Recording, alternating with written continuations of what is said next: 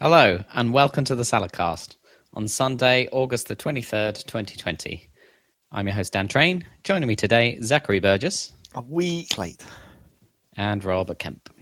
That might have been my fault. Might have been. By might have been, I mean totally my fault. Some kind of combination of me not being available on the backup date. Well, I suppose, yeah. But the backup date was a day later than I had originally planned anyway, because I went away for a weekend and I came back a bit late because Noam and I couldn't resist doing our what seems to now be a tradition of we travelled halfway across the country during in a car. We have to always hit IKEA on the way back. Oh, that has to be done. Kinda. What IKEA is that? So normally it's the one at Lakeside. Oh, yeah. At Thurrock, when you go the M25 south, just past the Dartford Bridge. The classic. But this time I was in Southampton, so we went to IKEA Southampton. Oh. Just for a change of flavour. Why not? How come you're in Southampton? Was that your destination? It was, yeah. We were, in fairness, it was our anniversary weekend, and we kind of hadn't planned it very well. So it was kind of like, okay, let's find a nice hotel somewhere. That'll do, right? And so it ended up being in Southampton. We thought, well, that's fine. We can potentially go have a wander around, see what's nice. It's been like 15 odd years since I've been there properly, I suppose. Yeah. And explored it properly. I've been there since then, but like kind of only at night and drunk. And which doesn't really help with memories. I was there for years, and that's all I remember, really. Yeah. It was late at night and drunk. So it kind of turns out that might be a problem, because it's not so nice during the day. No. It's quite a lot like Ipswich in some ways. Yeah, it is. Except maybe less nice? I don't know. Well, it's got, It's got a lot of parkland, which is quite nice, I suppose, but... I mean, what it's got over Ipswich is the university, right? Not that I know Ipswich has some students now, but that was really what made Southampton, cool, was that it had a good university. And the Solent as well. We saw the students that made it better than Ipswich in that sense. But if I wasn't a student, I wouldn't want to be there, really. No, it's like, well, and some things have changed. Some of the nice things have gone. Some of the buildings are different. Some things have expanded, which looks cool. Other things haven't, and there are just things where my memory was completely wrong, where you go see a thing and you're like, oh, I thought that was bigger, or I thought that was nicer before. What did you think was what was the most different in your memory? I don't know. I sort of remember there being sort of a thing about there's that hotel, the Grand Harbour, right? That's got like this big glass pyramid out the front. And for some reason in my memory, I think I may have only seen it at night or something, but I remember it being quite nice and being like, oh, inside it's got it's maybe a bit like an arboretum or something like that with some trees and stuff. Yeah, it's not that big, as it turns out. So there's basically nothing in it, and it's a very brutalist looking building. So Noam and I we wandered over that way, and it was just like, oh, that's really disappointing looking. That's nothing like what we...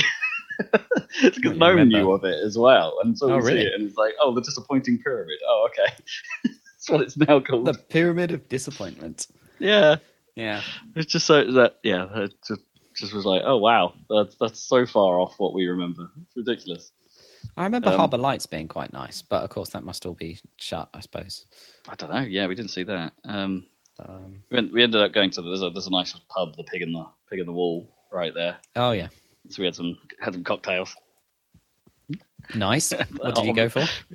I had a Georgian Princess. Oh, what's in that? It was like a lime ginny mojito sort of thing, lime and mint kind of thing. It was really quite nice. Noam had some kind of fruity thing I can't remember the name of. But it was I mean, we had an alright time. We wandered over to the Isle of Wight, which was like a bad idea on foot. For starters, take a car.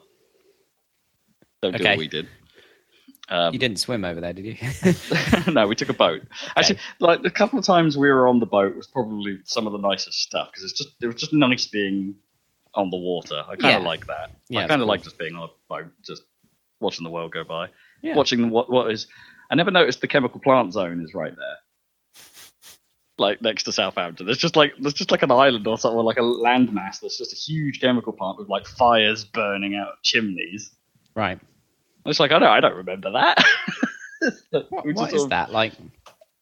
I think it's like I think it is a chemical stuff. plant, just or maybe oil refinery or I don't know. I thought they were all up in like Scotland. I remember those from around, the Firth of Forth where my granddad used to live. There was like oil and gas terminals for the North Sea. You wouldn't think Southampton would be the place. I don't know. Yeah, there's a bit of it. Anyway, it's something. There's fire in the sky. But I have to, so that was nice. Also, where you land in the Isle of Wight is a bit weird. So the main boat where the cars go on lands in East Cowes, which, as it turns out, has absolutely nothing. It's like it's not really the place to go. What you really want to do is go to West Cowes over the river, where there's like some nice fancy boutique shops and some pubs and things, and it's like a nice little town. Don't go East Cowes. And all the nice stuff. Do you have to walk over there? There's normally a chain bridge or a chain boat sort of crossing thing, but that wasn't running. So there was just this little tiny boat that was just going back and forward across the thing. So it was, I don't know. It was a bit. If I'm honest, it was a bit of a mixed bag of a trip. But our hotel was really nice, so that kind of made it. Yeah, that's good. You get some room service. We didn't get room service, but we had our meals there. Nice. Some killer pizza, of course. Naturally. And it had complimentary gin and sherry just right there. I'm like, don't mind if I do. Wow. We had to go buy some tonic because it's like, all right, we've got the gin, but we haven't got any tonic. All right, we'll better go get some. That's how they get you. Give you free gin, stiff you on the tonic. No, there was a co-op like downstairs. So we got some from there. Got some Fever Tree from there. Convenient. Nice. But the hotel was really nice. Was it not the Grand? Don't get confused. It's not the Grand Harbour. It's just the Southampton Harbour Hotel. It's kind of shaped like a boat itself, which is kind of cool. I was reminiscing a bit about Southampton this week because someone was telling me from work that I met with on Tuesday about their like favorite pub, and I was like, I don't know what my favorite pub would be, but I was like, well, there's the Hobbit, and he'd been to Southampton like a year or two before we had or whatever, and so it descended into a whole conversation about the Hobbit and then clowns and jesters and Mansells and just the whole Belvoir Valley area of Studentville. Yeah. Hobbit is still pretty cool. Yeah. It's not my favorite. I don't know. I don't think I have a favorite pub, but like that is a standout pub. I don't think yeah. I don't know that I do. I'm not. I don't think I've ever been enough of a pub dweller, I suppose, to have a place. Have a usual, a local. Yeah. Yeah. I mean, I'd had them in Southampton, but it would probably be because it was like a crawl. You go to the Stag's Head and then you'd go walk down and you'd end up at the Hobbit, and then if you kept going you'd end up in town. Might pop in the dungeons for in the dinge vodka orange. Oh my god, that was horrible. I mean Jesters was terrible, but that was just as bad. The 50p snakebite nights, 50p vodka, quad vods in the Jesters. Jesticles. Yeah. Horrible. But the walls are spiky for some reason. Yeah. Why would you do that? I don't know. You're leaning on them. No, they really don't. If you're too drunk to stand up, then you get spiked. Something. I think their staff were too drunk to clean the toilets. That was the problem with that place. It was gross. But 50p snake bites, so There was a lot of variety, I think, actually. I'd forgotten about the dungeon. That was another good one for, if you wanted the rock sock kind of vibe, you go to that one. Yeah. There were tons of them along that strip. I was reminded that where the Isle of... Yeah, I was reminded where the Isle of Wight ferries were. Like, I think there used to be a place called Deck 21 around there somewhere. Unit 21, was like a super... Yeah, or something like that. Yeah, like a super heavy... That was like heavy metal and industrial place. I went there. Which was cool. I also was reminded of the Orange Bar. Do you remember the Orange Bar? I think was that a cocktail place? No. Kinda. It was like a. I don't know. It had a jazz sort of look about it, but like whenever we were in there, they seemed to only be playing Portishead.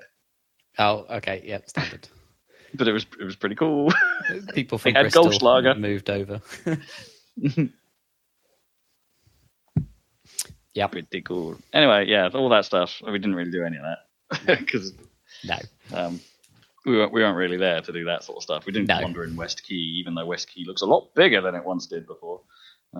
They've like added a restaurant stretch that I don't think was there before. Oh right, okay. And maybe a new cinema or something on all of that. I have no idea how old that is, but it's like I don't remember any of it. Yeah, that's why I was not here. Wifely duties. Duties fulfilled. Pizza eaten. Mm-hmm. What have you been up to, Zeg? Nothing. Got my car shit done. Oh yeah. Which I haven't had the actual bill yet, but it may be slightly more expensive this year because they may have finally fixed the fucking handbrake. Wow. Well, the trouble is they might not have actually fixed the problem it had, and they may have fixed a different problem, because the problem is it always gets stuck. Like, it's real sticky, especially if you've parked it on the hill for a while, maybe in the winter. It can get quite stuck. But what they fixed is basically retensioning it to make it work better. So you can't pull the handle up nearly as far any longer. And I'm like, is that going to help with the sticking? Probably not. I mean, I always found that with cars of that sort of age, when when they tighten it, it's always you can't pull it as far just in general, and then it doesn't take long for it to loosen a bit. Yeah, but whether that will help the sticking or not, I don't really know. Yeah, I don't know. But that probably won't be too expensive, probably. Well, maybe it pulls it away from the bit that was sticking further up. Yeah, maybe it's better in both the engaging and unengaging direction or something.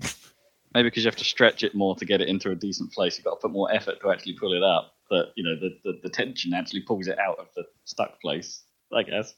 And then the other problem that I had with my car was a problem that I sort of knew about, but became a problem immediately before I had to take it to the MOT, naturally, which I guess is the best time to have problems. But because you can get it all fixed at once. It's great. Yeah.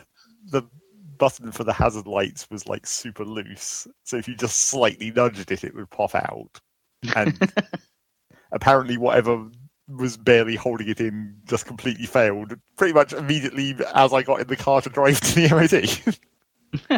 So I just had to tape the button down while I was driving down there, and they'd be like, I guess you need to fix this now.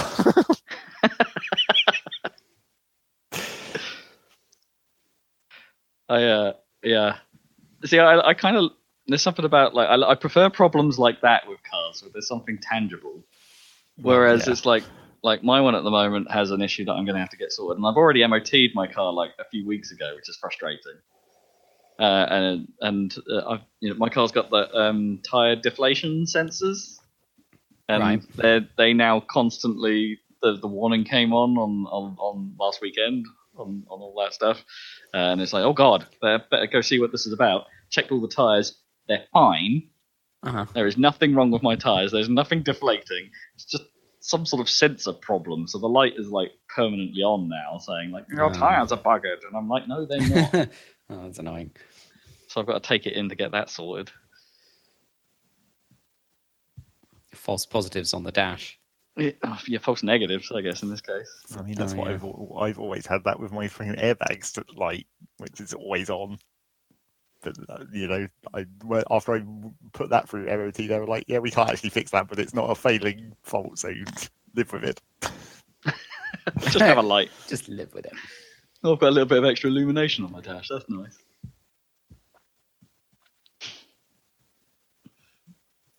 That's nice. But I mean, in your car's case, that's more likely to be in it's all computers in your car, whereas in my car it's probably just a fucking wire has fallen off somewhere in amongst all the stuff. Yeah. I mean, it could still be that. It could still be the wire that's attached to a sensor is missing, and that's why it's. But there's supposedly a different message if there's an actual fault. Like, it's supposed to know when there's a failure in the deflation system. Apparently not.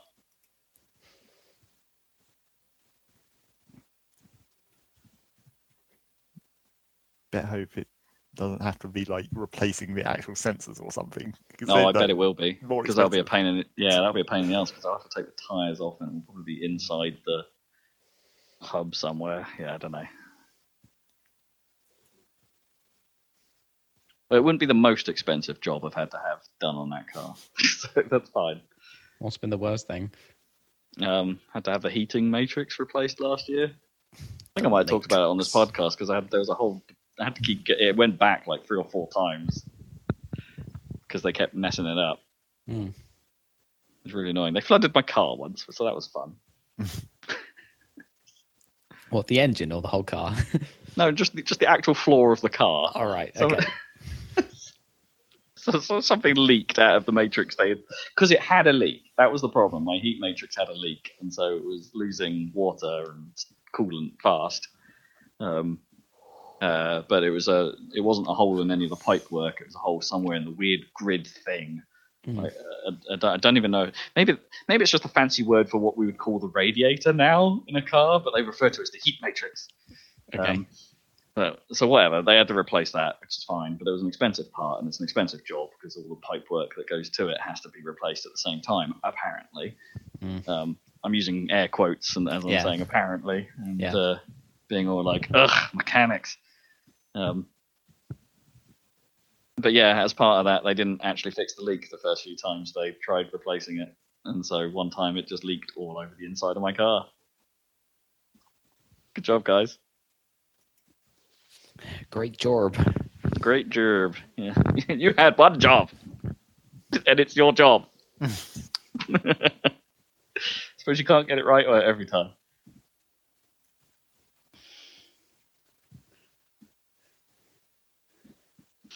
Yeah, no, that's been what's going on. What's going on, Dan? Very little. No cars to break down here. Someone in my street has got a Tesla Model 3, which is kind of cool, but I don't know how they charge it because there doesn't seem to be any chargers on the street. I haven't seen. Yeah, I know someone with a 3 trailing over to it. It looks pretty cool. Who do you know with a 3? My mate Jay. How's he finding it? He's only driven it once, I think. Oh right, okay. Because reasons. There's a whole thing. Fair enough. Can't really talk about it here, but yeah, it's a nice looking thing. Oh. Yeah, they're cool looking. Yeah. Oh man, lockdowns. I went on the tube yesterday for the first time since March or something. You face masked up? Yeah, face masks up the yin yang. I hate those things. Yeah, they're really annoying. I truly hate those things because I'm bad anyway with like heat, obviously, and of course those things just make your beard super hot. Yeah, and like you get horribly sweaty inside this thing, and it's horrendous. And I don't know if you've been with me when I've had that minor claustrophobic reaction I sometimes get on the tube, in like on a hot day and it's like packed, and I really sort of get a bit freak out. And it's like the mask starts to trigger that sometimes. Like I could be in a wide open space, and it's just that feeling of being enclosed around my mouth just starts triggering it a little bit, and I'm like, oh, I really don't like this. Oh man, that sucks. I just need to find one that doesn't feel hot around my face, which is kind of the problem, right? Because your own breath, you're supposed to be stopping your own breath from getting everywhere. Yeah. So your own breath is heating your face. Heats like your own face. Maybe you should shave more. I don't know whether more hair or less hair would be good. Like, yeah, I don't know. Because like a bit of me like thinks that maybe my beard is holding the mask slightly further away from my face, right? So like the air can actually seep out the bottom. But then that's like kind of defeating the purpose of the mask, maybe. Or does the hair like also catch virus? But there's also the extra problem that I wear glasses. Yeah, so me too. So while I'm wearing those, it's like the hot air tends to vent out the top no matter how close you try and pinch it to your face, and so I can't see anything. You can't really see. Yeah, I have to like take my glasses off when I'm wearing the mask, then I can't see properly. But so it's better than having totally fogged up vision. Yeah, supposedly, if you plan ahead, you can do the scuba diver trick, right, and put some washing up liquid on your on your glasses, and they won't fog up. Oh. I haven't tried it yet, but that's supposedly the trick. I don't know. It's all a big faff. Yeah, I had to wear the mask when I went down to the charity shop to do some of the electronics, but this was before they'd reopened, so I only had to wear the mask that one time. But apparently, I haven't gone down since. But apparently, it might be full on like gloves as well, maybe even like a tunic type thing. What? Just working in the charity shop? Yeah, just even in the upstairs. I guess it's because you're dealing with a lot of stuff. And Yeah, a lot of random people stuff. From. Yeah. But they've already implemented a 2-day quarantine on new stuff coming in. So you don't even interact with the new stuff for 2 whole days. It just has to stay there. That's enough time for it to die, I'm sure. I think so, yeah. For most surfaces, I think that's true. Yeah. That seems a little over dramatic, but there you go. Guess you can't be too careful. I'm used to wearing protective stuff, I guess. I've been in labs true. enough to not worry about that. I know the proper protocol for putting on and taking off gloves. Right, yeah. I've actually got to go into work tomorrow. Oh, really? Yeah. It's going to be a weird experience. I've got to have a health and safety induction and everything. Oh, Oh. hardware reasons. I need bits of kit that Actual kit. I haven't got here. And I'm hoping I can just get in, do the thing I need to do, Get back and then home. not have to go in again. Yeah. Not that I don't want to be back at the office. I kind of do, because that sweet air conditioning. Oh, yeah. Apparently we're still allowed it because it's not a recycle type. It's like fresh in, fresh out, so that they can still have it on at work, which is great. But yeah, I kind of don't. As I've said before, I don't enjoy this working from home malarkey. And I've had some people like messaging me today going, "Oh man, this working from home stuff's great," and I'm like, "Try it for 5 years, it won't be." Yeah. Yeah, I think you've done your time really with remote working, to be honest. Yeah. Yeah. I can't say I'm a fan. I've been doing it only 6 months. Or My office is a mess now as well. It's like not a disaster zone. I'm wondering whether this will be combined with climate change obviously happening will finally make the British buy air conditioning units for their homes. Yeah, maybe. Yeah, isn't the whole point of climate change that we're going to actually get colder, though? In theory. Well, yeah, but we've had like record highs, haven't we, for the past for 3 now, or 4 summers. The theory is the ice is going to go into the Gulf Stream, and we're going to get as cold as we should be at this latitude. Right. I'm all for this. No, I'm all for this thing that that if more people want to work from home, they should though. Sure, yeah. Like that, because that side of it's great. Because I'll be honest, like the amount I'm using my car now, is ridiculously low. Yeah, compared to what it was. It's like that's good. And that's a great thing. Good really. for the planet. And it's like if more and more people are in the position to work from home and they want to work from home, great.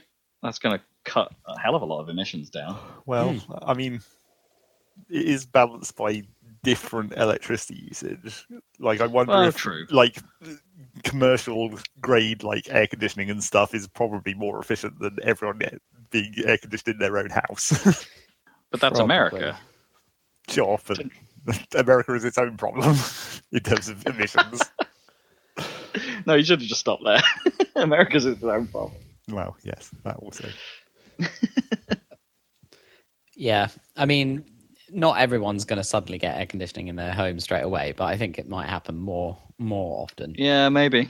Given the highs we've been having. I mean, it's been many years of people always saying that, and it's like, yeah, but it's only that hot for like 1 week a year. Even there's more of those little units you can get now. But I don't know if they're proper air conditioners really, but there's more of those that can be that are more readily available, I should say. I know a couple of people with proper big ass ones as well. That the type where you need to stick a hose out your window. Right. That's the only type. If it doesn't have a thing that goes out the window, it's not an air conditioner. I know, but I mean like a proper big ass hose, like when you've got like like how tumble dryers tend to have like this ginormous feckin' hose you have to put somewhere. Yeah, a bit like those. Big old units. Because my dad came home and said, like, he was talking about how grandma's got a new air conditioner, and it's like, it's clearly not an air conditioner. It's been falsely marketed as an air conditioner. Was it one of those weird ones you're supposed to like dampen a bit of fabric or something? Yes, that's a swamp cooler. That's not an air conditioner. Right, yeah. I've seen a lot of those about. That's what everyone Would you call it would you call it a swamp cooler? Yeah, that's what they're called. It's because it's like, it's not actually, cooling, and it's effectively just a device that puts sweat on you. That's what a swamp cooler is. Okay. It puts moisture onto the air as it goes through, and then it blows that onto you, and then it evaporates, and then that gets rid of the heat from you. And it's just like, it's not really healthy, and it's also making your room more humid. Yeah, because presumably that's good if it's like a dry heat or something. But that's why they use those in like desert areas or whatever, swamp coolers. But then air conditioning actually takes the water out of the air as well as cooling it down. Yeah, it does. Yeah.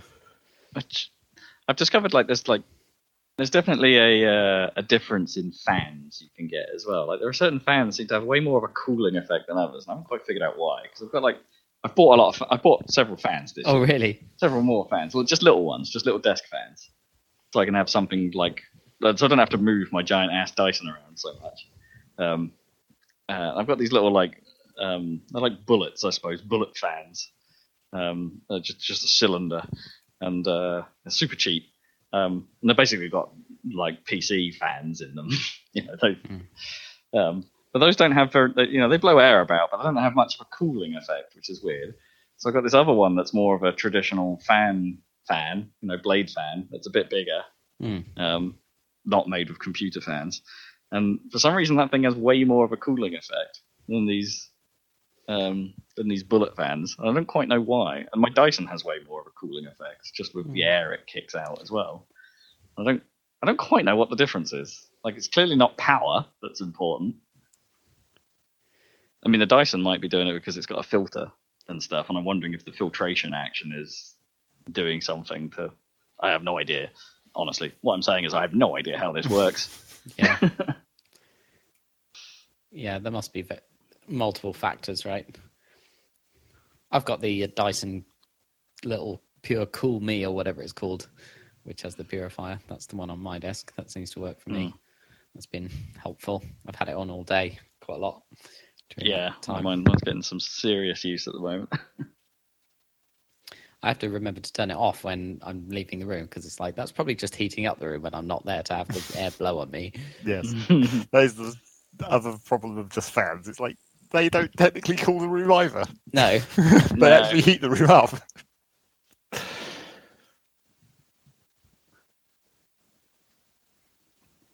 This is true. It's very noticeable on my fan if you leave it on the highest setting for a long time. Like, you can actually physically, if you put your hand near the back, you're like, that is very hot. Do you still have a tower fan, Zach? No, I just have this little circular. It's like a traditional stand fan, except it's on like more like a U bend bit of metal, so it just angles only vertically rather than turning. But I just have it sitting on my windowsill directly next to me with the open window behind it. So that's good. That's a good idea. Yeah. Just sort of encourage when there's no wind. Yeah, and on some occasions when, like during the morning, when the inside of the house is cooler, you turn it around and blow the heat out. Convenient. Does that actually work?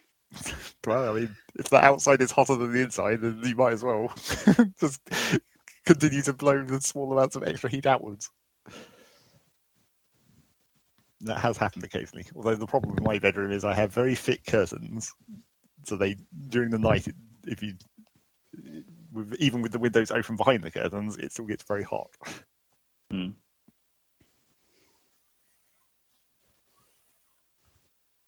where I'm using my little bladed fan. Actually, it's sat on my bedside table at the moment, where it can just blow straight onto my face. Oh, as you sleep. Yeah, not worried about quite nice. fan death, are you? Or Why is fan deaf? We're not in It's Korea. like this stupid South Korean conspiracy theory where if you all fans sold in South Korea have timers on, so they switch themselves off because there's this conspiracy theory that they will like suck all the oxygen out of the room and kill you, which is total bullshit. What? Yeah, they have some kind of national complex about it. It's really weird. How? I don't know. I mean, It doesn't make any sense. how? It's the same. It's basically the same conspiracy theory as the one where like cats kill you if you let them climb on your face during the night. Or like the number of what, spiders you you swallow or whatever. Oh right, yeah. What? Because they suffocate you because they sit on your face. Cats. Yeah, I don't know if it's because they sit on yours or it's like something to do with cats breathing in the vicinity of your face in the same way as a fan would blow air away from your face. So what? You and the cat are sharing this small pool of air, and Yeah. you're eventually suffocating each other. The cat would Yeah. die first, surely. Well, I don't know. Would it? I'm just like, it's smaller, so it should need less oxygen. Well, Maybe. yeah, mate, that's a good point actually. Or are we using more of the oxygen that the cat needs quicker? Like, yeah, that's a good question. Would you, or would you just go at the same time? Let's put two people in a sealed room and see what happens with a cat. Also a cat. That was the important. Just two people. The cat has become irrelevant to this test. The cat's just standing outside this glass box, staring you down, judging you. You're in the vicinity of a cat. It's a perfect experiment then. It's nothing to do with the airflow. It's just in the vicinity of a cat. That would be the best, like, completely blind test where it's just like you have two rooms that are just sealed off from each other and from the outside world with a person in, and one of them has a cat standing outside. Like, not having a cat in the close vicinity of this room caused something to happen. You don't even know what you're testing for. It's just something. No, it's just see what happens. We'll just see what happens. We noticed a 50% increase in smiles and lols in the cat-based box. Even though they couldn't actually see the cat, they just could feel the cat. Or maybe there's a bit of paranoia. Maybe it was ceiling cat.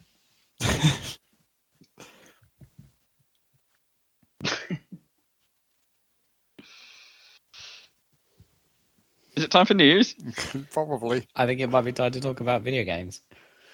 Video games. What's going on in the world? Well, let us start with Sony doing a state of play thing. Because they did one of those. How disappointing was it this time? I mean, it wasn't super exciting, but it's not the worst thing in the world. It wasn't a Nintendo indie, at least. No, it wasn't. That which also happened, and it was a little underwhelming to say the least. They had some stuff. Quickly rattle through it. They showed some gameplay of Crash 4. It's About Time, which is due out in October 2nd this year, so not very far away. I think this is the same team that made that recent, remake, effectively, of the original 3 games. Mm-hmm. So they should know what they're doing, basically. They should have an engine. Yeah, they should have an engine. And it looks like, it's interesting from the perspective that they are making very much a traditional Crash game. It doesn't look like they're changing too much, really. I mean, that's what everyone wants. I mean, yeah, which is it's kind of brave in a way if you think about it, because not a lot of retro games of you're nostalgic about really hold up when you put them on, when you try and make a new one just like that. We see a lot of indie projects, I suppose, that have been like, we're doing a game like you remember, and then you actually play it and you go, yeah, this is exactly like I remember. We've moved on. We've got better stuff now. Yeah, but I think people want the specifically weird badness of how Crash actually used to work. Yeah, sometimes that's very true. Yeah, I've never been like super. I have played a few of the Crash games. I played, back in the day, I played a couple of the originals, but it's. I wouldn't say I was super into them or I played a huge amount of them, so I don't have a huge affinity for it. But they were fun, at least. They were okay. They sound like they're adding some stuff to it that seemed like there's skins you can unlock. There's no DLC, by the way, to this. There's just but you can now customize your characters based on your performance, and there's a new game plus mode that dramatically changes each level. And this is actually kind of cool, actually, I thought. It's like, yeah, you can play the game once and you can have the stage as normal, but we're going to spoil new game plus mode because what it does is it changes every world into something different. Like we'll put an art effect on the level, or this entire level will now be played underwater, changing the physics of how it actually functions and things like that. So it's not just another run through, it's like a weird run through. And it's like, all right, that's actually a fairly decent way of getting replayability out of this, I think, because you're going to want to see what the next world is like, having with what they've done to it. And there's also like a little. They were saying there's you can play as. Did they say they could play as Neo Cortex or something? Oh, no, anyway, yeah. There's one of the old bad guys has his own little mini campaign now as well, or something like that. And it's which is weird Dial or something. Like, yes, I don't know. From what I could tell from the trailer, the voiceover is him still being evil, and then you also play as him. I mean, I guess is it like a parallel thing where it's like here's what's going on from his perspective? Yeah, I get the impression it's some sort of side story, a little bit like how Bowser is in like the Paper Mario games, I guess. Anyway, yeah, I don't think it looked bad. I'm just surprised at how original Crash it looked, I guess. Hitman 3, they didn't show us anything really about any of their new stuff or their new things, except for saying that, hey, the entire trilogy is going to be in Hitman 3, effectively, in the same way that they did with Hitman 2, bringing in Hitman 1 content. Hitman 3 is going to have all the previous content brought into it. And also they're adding a VR mode, specifically a PSVR mode, to all of it somehow. All of it? All of it. Okay. How VR? Is it first person at all, like in those games? How does it? I mean, it wasn't, but it is now. Yeah. Okay. I mean, there might have been some first person aiming. Maybe, yeah, there was probably some sniper scope at some point, I imagine. Yeah. At least. But I mean, in theory, the way that game. Well, the real question is whether it will, for all the stuff like throwing things where you not used to get like an aim line and it would automatically lock on to people and stuff. Are they going to keep that, or are they going to make you actually try and aim in VR? Like actually hold your hand up as if you're about to throw a knife or a can of beans or whatever the fuck. Because you can kill people with practically anything. Briefcases. Because that would make it like kind of cool. Or if you could have that as an option, maybe. Like make it more realistic, not just from a VR perspective. Use those move controllers to chuck a knife across the room. Yeah.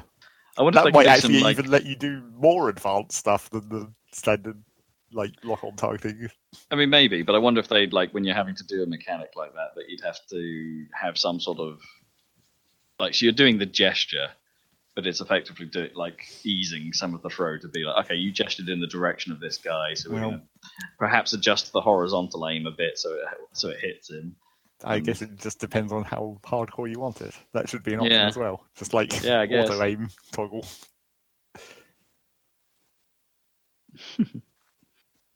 Yeah, I want to see what that is, even if I'm not a huge Hitman. I'm not too interested in playing those games, but they are pretty funny. Be interesting to see what comes out of it. Braid, that thing, Soldier Boy's favorite. It's getting a anniversary edition, which is basically an up-res. It's the same game, but it's getting the 4K treatment with completely new drawn art. Well, in the same style, I presume. In the same style, but it's completely redone. Okay. There's some areas that do look a tiny bit different. There's some more there's a more dynamic look to some of the art, like it's being constantly painted over sort of effect. So live art. Braid's a good game. It's no bad thing that they're doing this. It looks kind of cool. I thought about it, it's like okay, does this benefit? Like, is this of interest to people without 4K? Like, is there any reason for this particularly? And I'm like, well, yeah, actually, yeah, because I think the original was designed for 720. right? Because it's one of the early Xbox arcade games and stuff like that. So it's like, this probably wasn't designed or probably wasn't originally created with very high res art by today's standards. They probably did need to go and redo it all. Yeah. I mean, it was nice looking, 2D art for the time, but yeah. But if you blow it up now, it's probably going to look a bit fuzzy, just because of, well, not just because of how it was made, because that's the primary problem, but they probably don't have that art in high enough detail for it. Yeah, interesting. Cool that they're doing it though. We got a bit of a longer look at the Pathless, which we've seen before, which is I don't know. It's really I have a hard time describing this. So you're a ninja-y type person, an archer, that can shoot your arrows at these red sort of. I guess they're talismans. They're more like sort of like the lucky charm things you get in a lot of Japanese culture, sort of little red hanging things. But these just seem to be hanging randomly about the environment. But every time you shoot those, you build up a dash meter, and that's your primary way of getting about, because the area looks pretty large, and so you need your dash meter in order to traverse it quickly. So you're like sliding along the ground, aiming up your shot on the next one, shooting the thing to build more dash to keep running. So like traversing the environment is kind of an active experience. You're not just running around it. You're having to shoot and do things as to get around, which looks kind of cool. You've got an eagle friend that you can power up and pet and clean and all that kind of stuff. So that will help you get about certain places a bit easier. They made a bit of a deal that the game has no map. So if you want to go places, you've got to get up somewhere high, scope out where you're going to go, and then go there yourself. You've got to do it through line of sight, which I think is kind of cool. Until I get lost, I'm sure. Then I think it's very not cool. And there's environmental puzzles to solve. There's some big creatures. I've got a little bit of a Shadow of the Colossus vibe from it, in that it seems like the area has been taken over by a number of large creatures, and the idea is you have to take them down in order to restore life to this part of the world. It looks all right. Out this year. Splunky 2 looks a lot like Splunky to me. Is that similarly like we need 4K assets for this game, so let's call it Splunky 2? I don't even know, really. It just looks exactly like Spelunky to me, except I guess I've never really paid too much attention to the original either, but that game looks hella fast. Yeah, it is.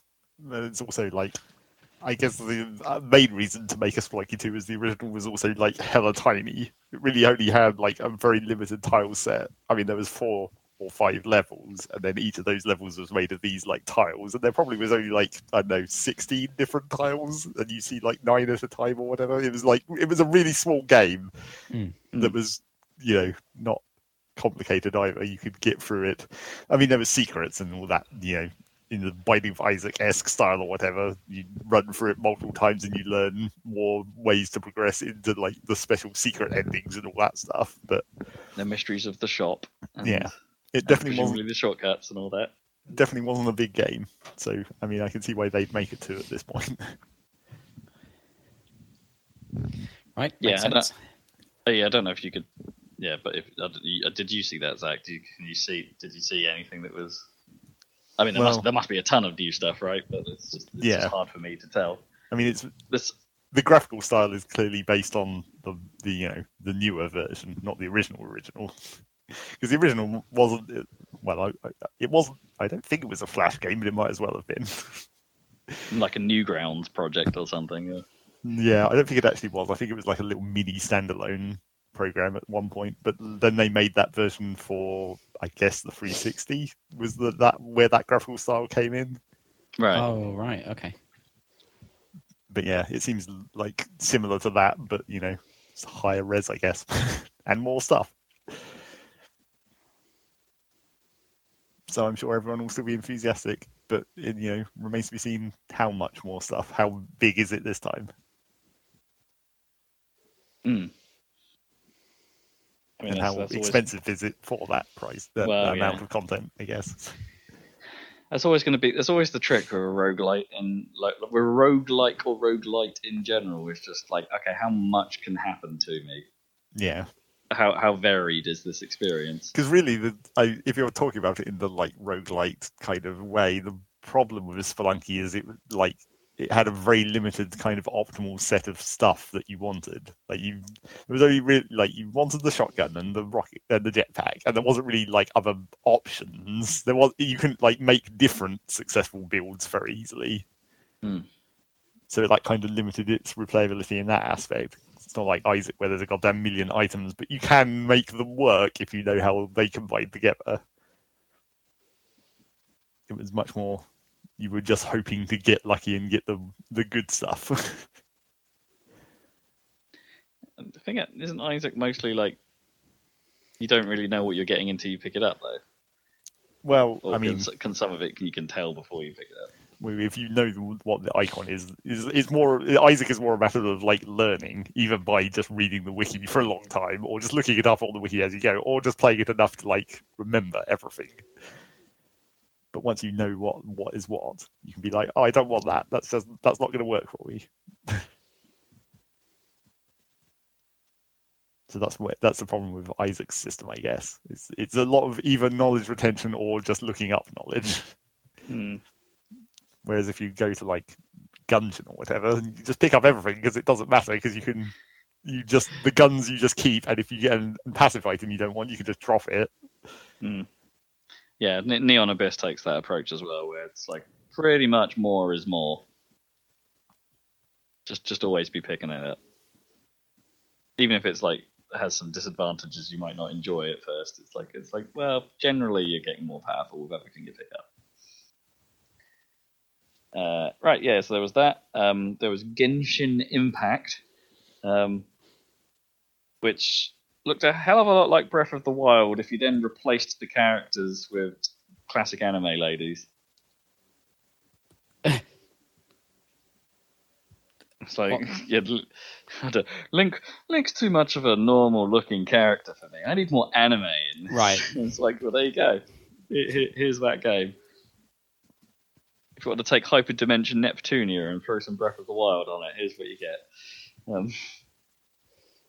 Blow up those anime eyes. Make them as big as possible. Make them big.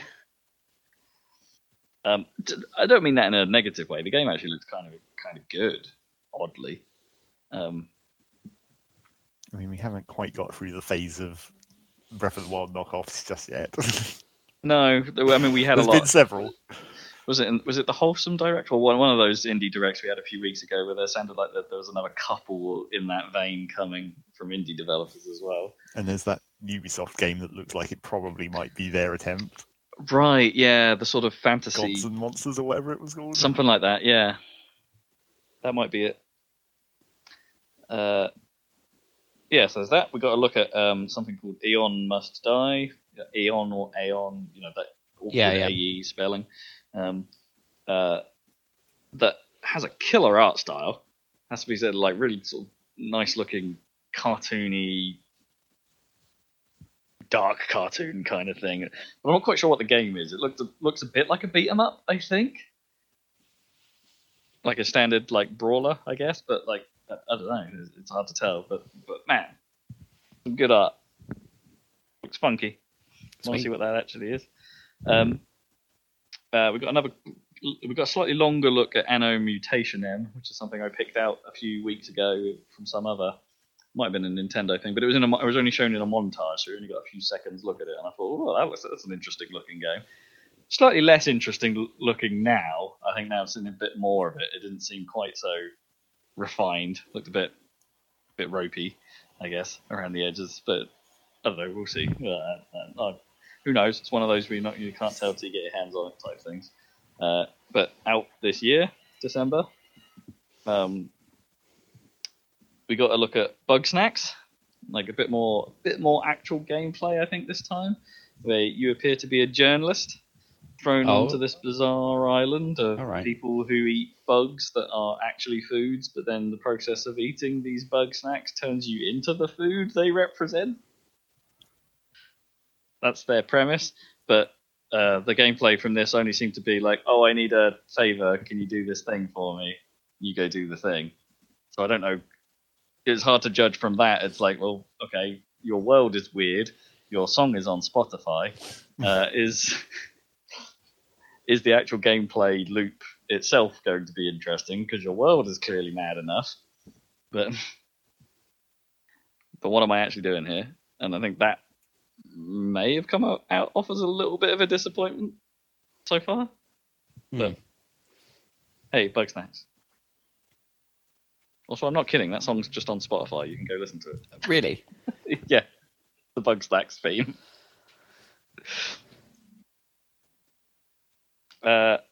Vader Immortal. It's a VR experience that is out now, I believe. Oh no, 2 days time. 2 days time.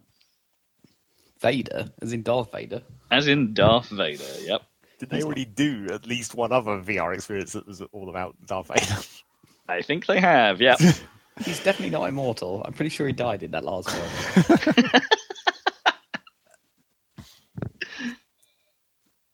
Yeah, I've got no idea what this is. It just looked like you doing some lightsaber ass shit. Right. Now, Zach had some news for me about this next one because I apparently missed this. But they showed some stuff about the expansion, the next expansion for Control, simply called Awe.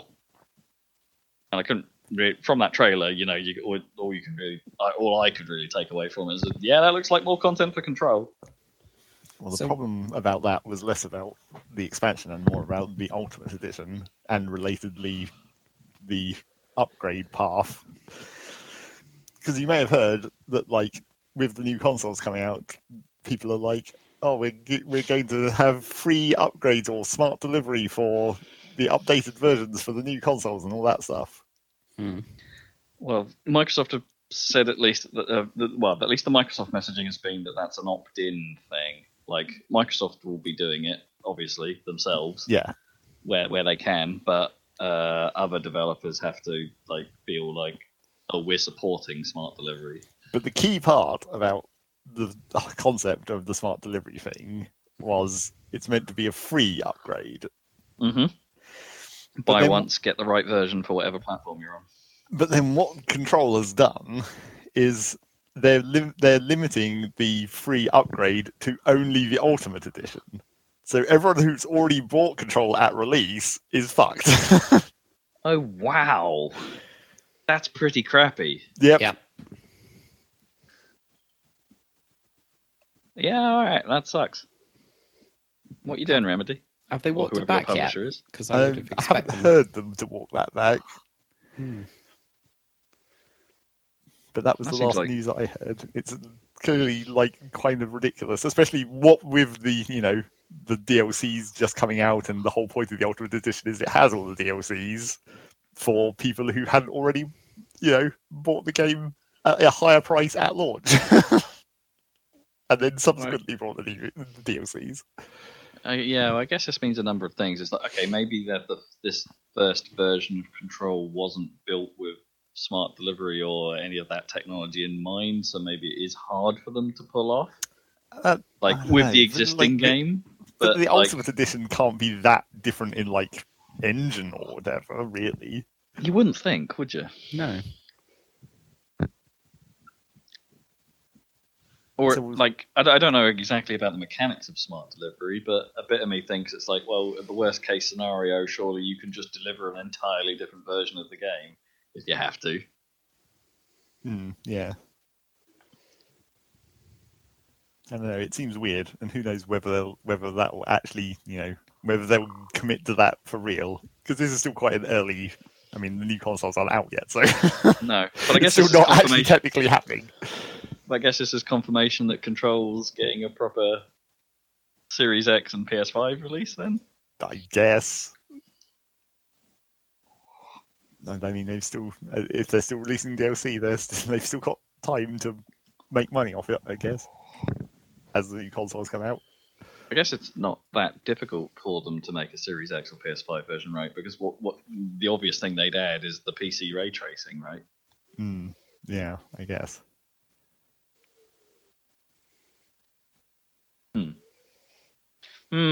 Let's hope this isn't going to start a trend.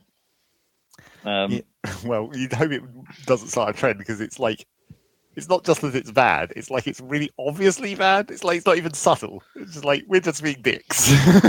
I mean, would they have gotten away with it if they had just said, "Yeah, we're making a Series X version," or "We're making a PS5 version," and them not opting into smart delivery? If they had just put out the Ultimate Edition but only put it out on the new consoles, do you think that would have been or felt more acceptable? Well, it would have felt more acceptable, certainly, but like but the fact they're making an Ultimate Edition that's coming out on current gen and next gen, it's the fact that like somehow because you could have, well, and I guess you still can buy the base version of the game and not get the upgrade. Yeah, weird. I think I would have given them a pass had they just said, "Yeah, we're doing a Series X version, but it's not smart delivery," and it's like, fine, that's your decision. Yeah, because I mean, it's like this seems like it's a workaround of they want to make money off the free upgrade. Yeah, but like if they had just released it as a completely separate version, we would have been like, well, that sucks, but you know, whatever, I guess. Rather than this weird hack that they're trying to do. It's kind of weird in the Xbox domain anyway, right? Because Control will run on the Series X. The existing Control will run on the Series X because of the full backwards compatibility. There's no guarantee of that on the PlayStation side. Yeah. But yeah, they're in a really weird place with this. That's all right. Dodgy Remedy or whoever's publishing the game, whoever's choice this was. Yeah. Auto Chess is coming to PS4. Woo. What's Pedestrian. Auto Chess. Yeah. Which version of Auto Chess? The one that's just called Auto Chess. Oh, okay. That doesn't help. I think it's the one that the original creators of the Dota mod that blew up. I think it's the one they went off and then made. Okay. Right. But obviously they couldn't do it with any of the Dota stuff that they were using for their original mod. Because we got Dota Underlords was the official version that wasn't made by the original team. And then you've got the League of Legends version as well. Oh, yeah, which I forget what that's called. But yeah. Oh, Team Force Tactics, I think. Yeah. I can't say that I understand Auto Chess. No. So I can't really describe it to you. Fair enough. The Pedestrian, a platform puzzle game that takes place on signage about the world. It's been out for a while. Has it been out for a while? Yeah, on Steam. Is it? Oh, on Steam. Okay, right. Okay, I did not know. Somewhere else, I think. Well, that's coming to PlayStation as well.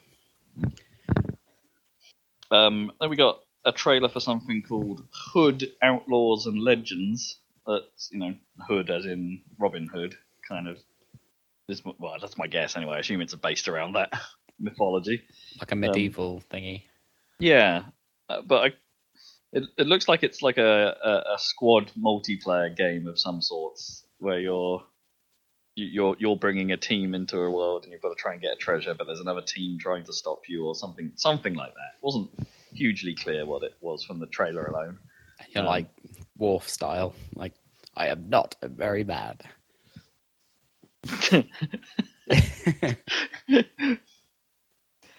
Yeah, let's go with that. Yeah. 2021 PS5 game. Temtem, Humble Bundles Pokemon MMO is Pokemon-like MMO is coming at PS5 in 2021 as well. And then we got their sort of like their final feature, which was an in-depth dive into Godfall. That, for me, its only purpose was to confirm the fact that this game appears very dull. Oh. There's nothing interesting about this for me. It's like, okay, they're owning the phrase looter slasher. So I guess if you put Destiny and maybe Borderlands into the looter shooter category, okay. looter slasher is they're trying to do that, but for maybe Bloodborne-y or Dark Souls-y style combat. Except it didn't even look like that. It looked quite button mashy, hack and slashy style combat. I didn't really get a look at there isn't. I mean, I guess there's some skill to it, but it didn't really come across in this thing. And I don't know when they said oh, here's some interesting enemies, or here's a boss fight where the sound clearly isn't finished, because nothing really made noise. It was really strange. And here's this interesting fantasy world, and I'm like, well, it's fantasy. It looks like a fantasy world. It doesn't look like a totally original. I don't know. It's just everything about this just is quite underwhelming. There's nothing in it that just sort of says, "Oh, cool." It's like microtransactions.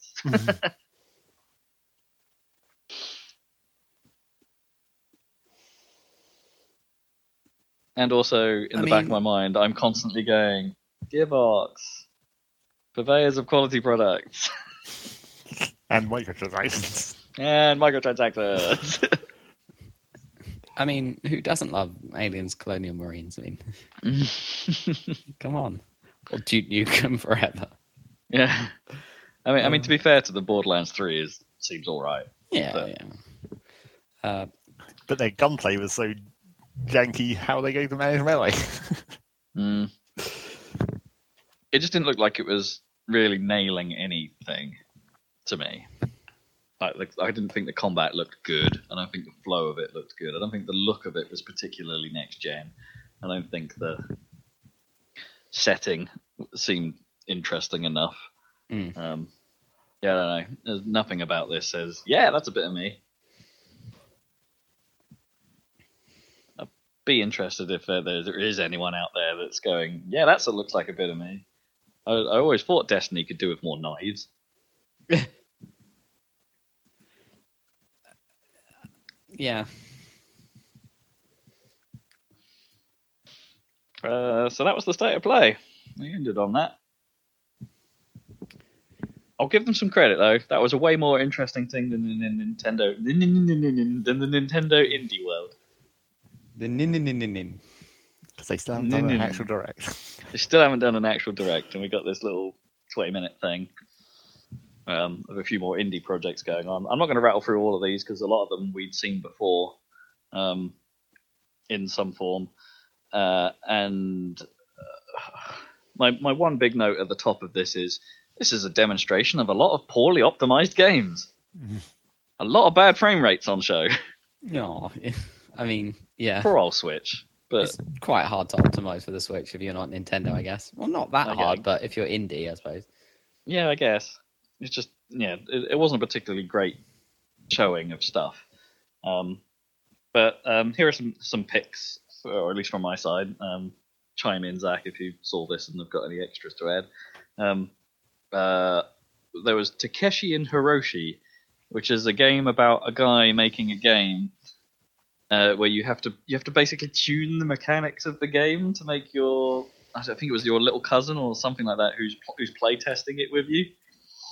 So the idea is to try and tune the game to be challenging for him, but not difficult enough that he can't beat it. Right. And so that concept alone is kind of interesting, but it's kind of got this element of there's some nice looking stop frame animation going on to do the cutscene side of it as well. So while the actual gameplay stuff looks like a game, the actual storytelling is all done in this I wouldn't say Pingu like, but just nice looking real photography, stop motion animation. It's looks interesting. Cool. Card Shark caught my eye because it's a game intentionally about cheating at card games and getting away with it.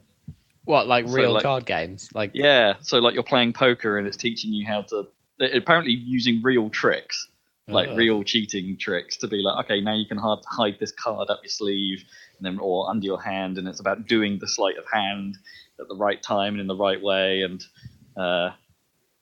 and things can go bad at the table. Apparently, if you're caught cheating, they show some scenes where people get shot, but it's all done in this like cartoon art style, and it's like, I don't know. This actually looks pretty cool. Yeah, that sounds awesome. Card Sharp. Card Shark. Oh, Shark. Okay. Apparently, that's a like a mishearing of Card Sharp. Apparently. What, Card Shark wasn't supposed to be Card Shark? No, it's meant to be Card Sharp. And oh, really? Yeah. I see. I hadn't heard of Card Sharp. Yeah, that's the old-fashioned term. Huh. Is that why we now end up with things like Shark Tank and stuff like that? I don't think that's got to do with cards, does it? I mean, what is Shark like, Tank? But if you're like US version of but if you're like a shark, yeah. But I know. I wonder if Card Shark is the start of why people started calling people who are like ruthless businessmen sharks. Well, it's a fairly obvious analogy, isn't it? But, yeah, but maybe Shark Tank. Cool. Dragons. Evergate caught my eye at first because it looked like they're going for some of the. It's got the some of the aesthetic, I think, of Ori and Will of the Wisps going on. Not nearly as AAA as that. Let me caveat that slightly. It's not that.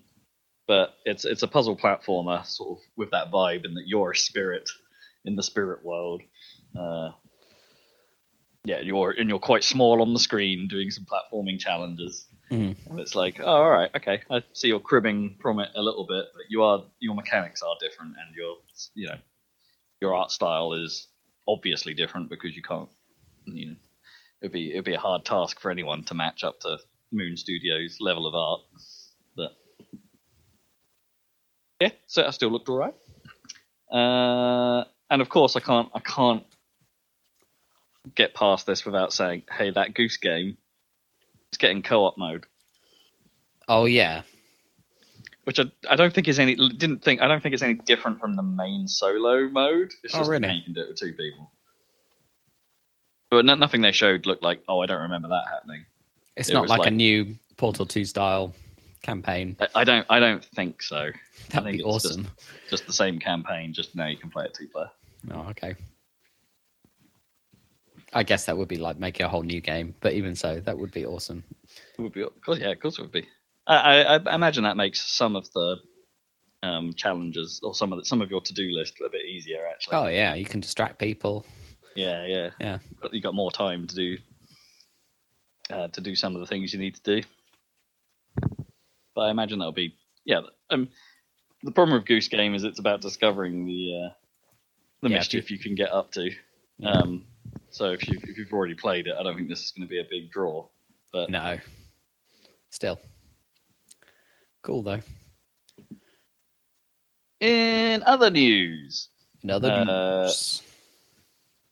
that Stanley Parable remake or Anniversary Edition, whatever its actual title is, Ultimate Deluxe. Title. Ultimate Deluxe, yeah, that's been delayed. Out of this year, was it delayed? Next year, yeah. Deathloop.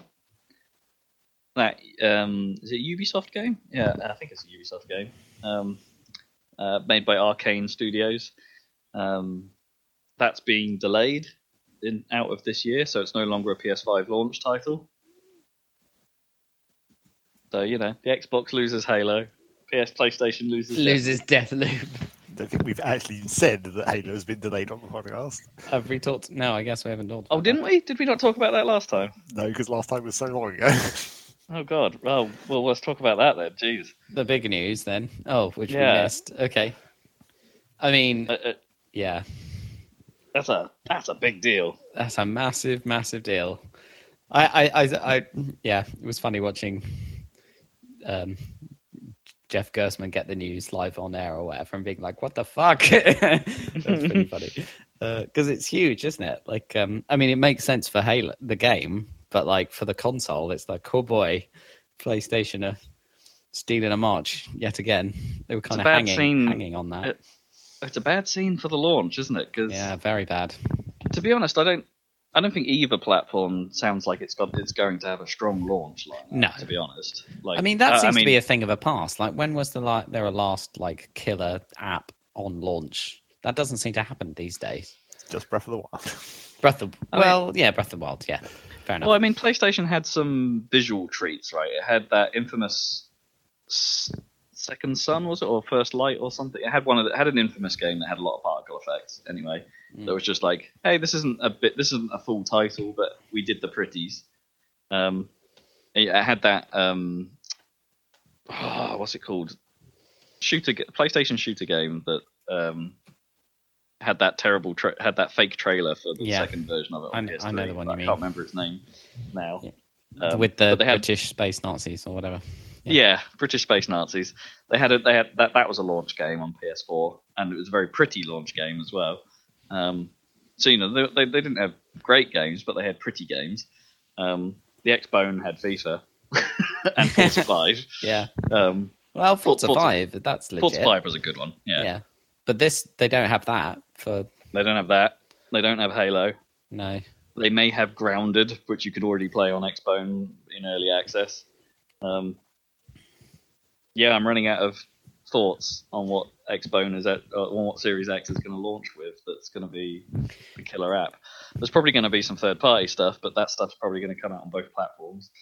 And it's. Meanwhile, with Halo itself, like, does that look fixable?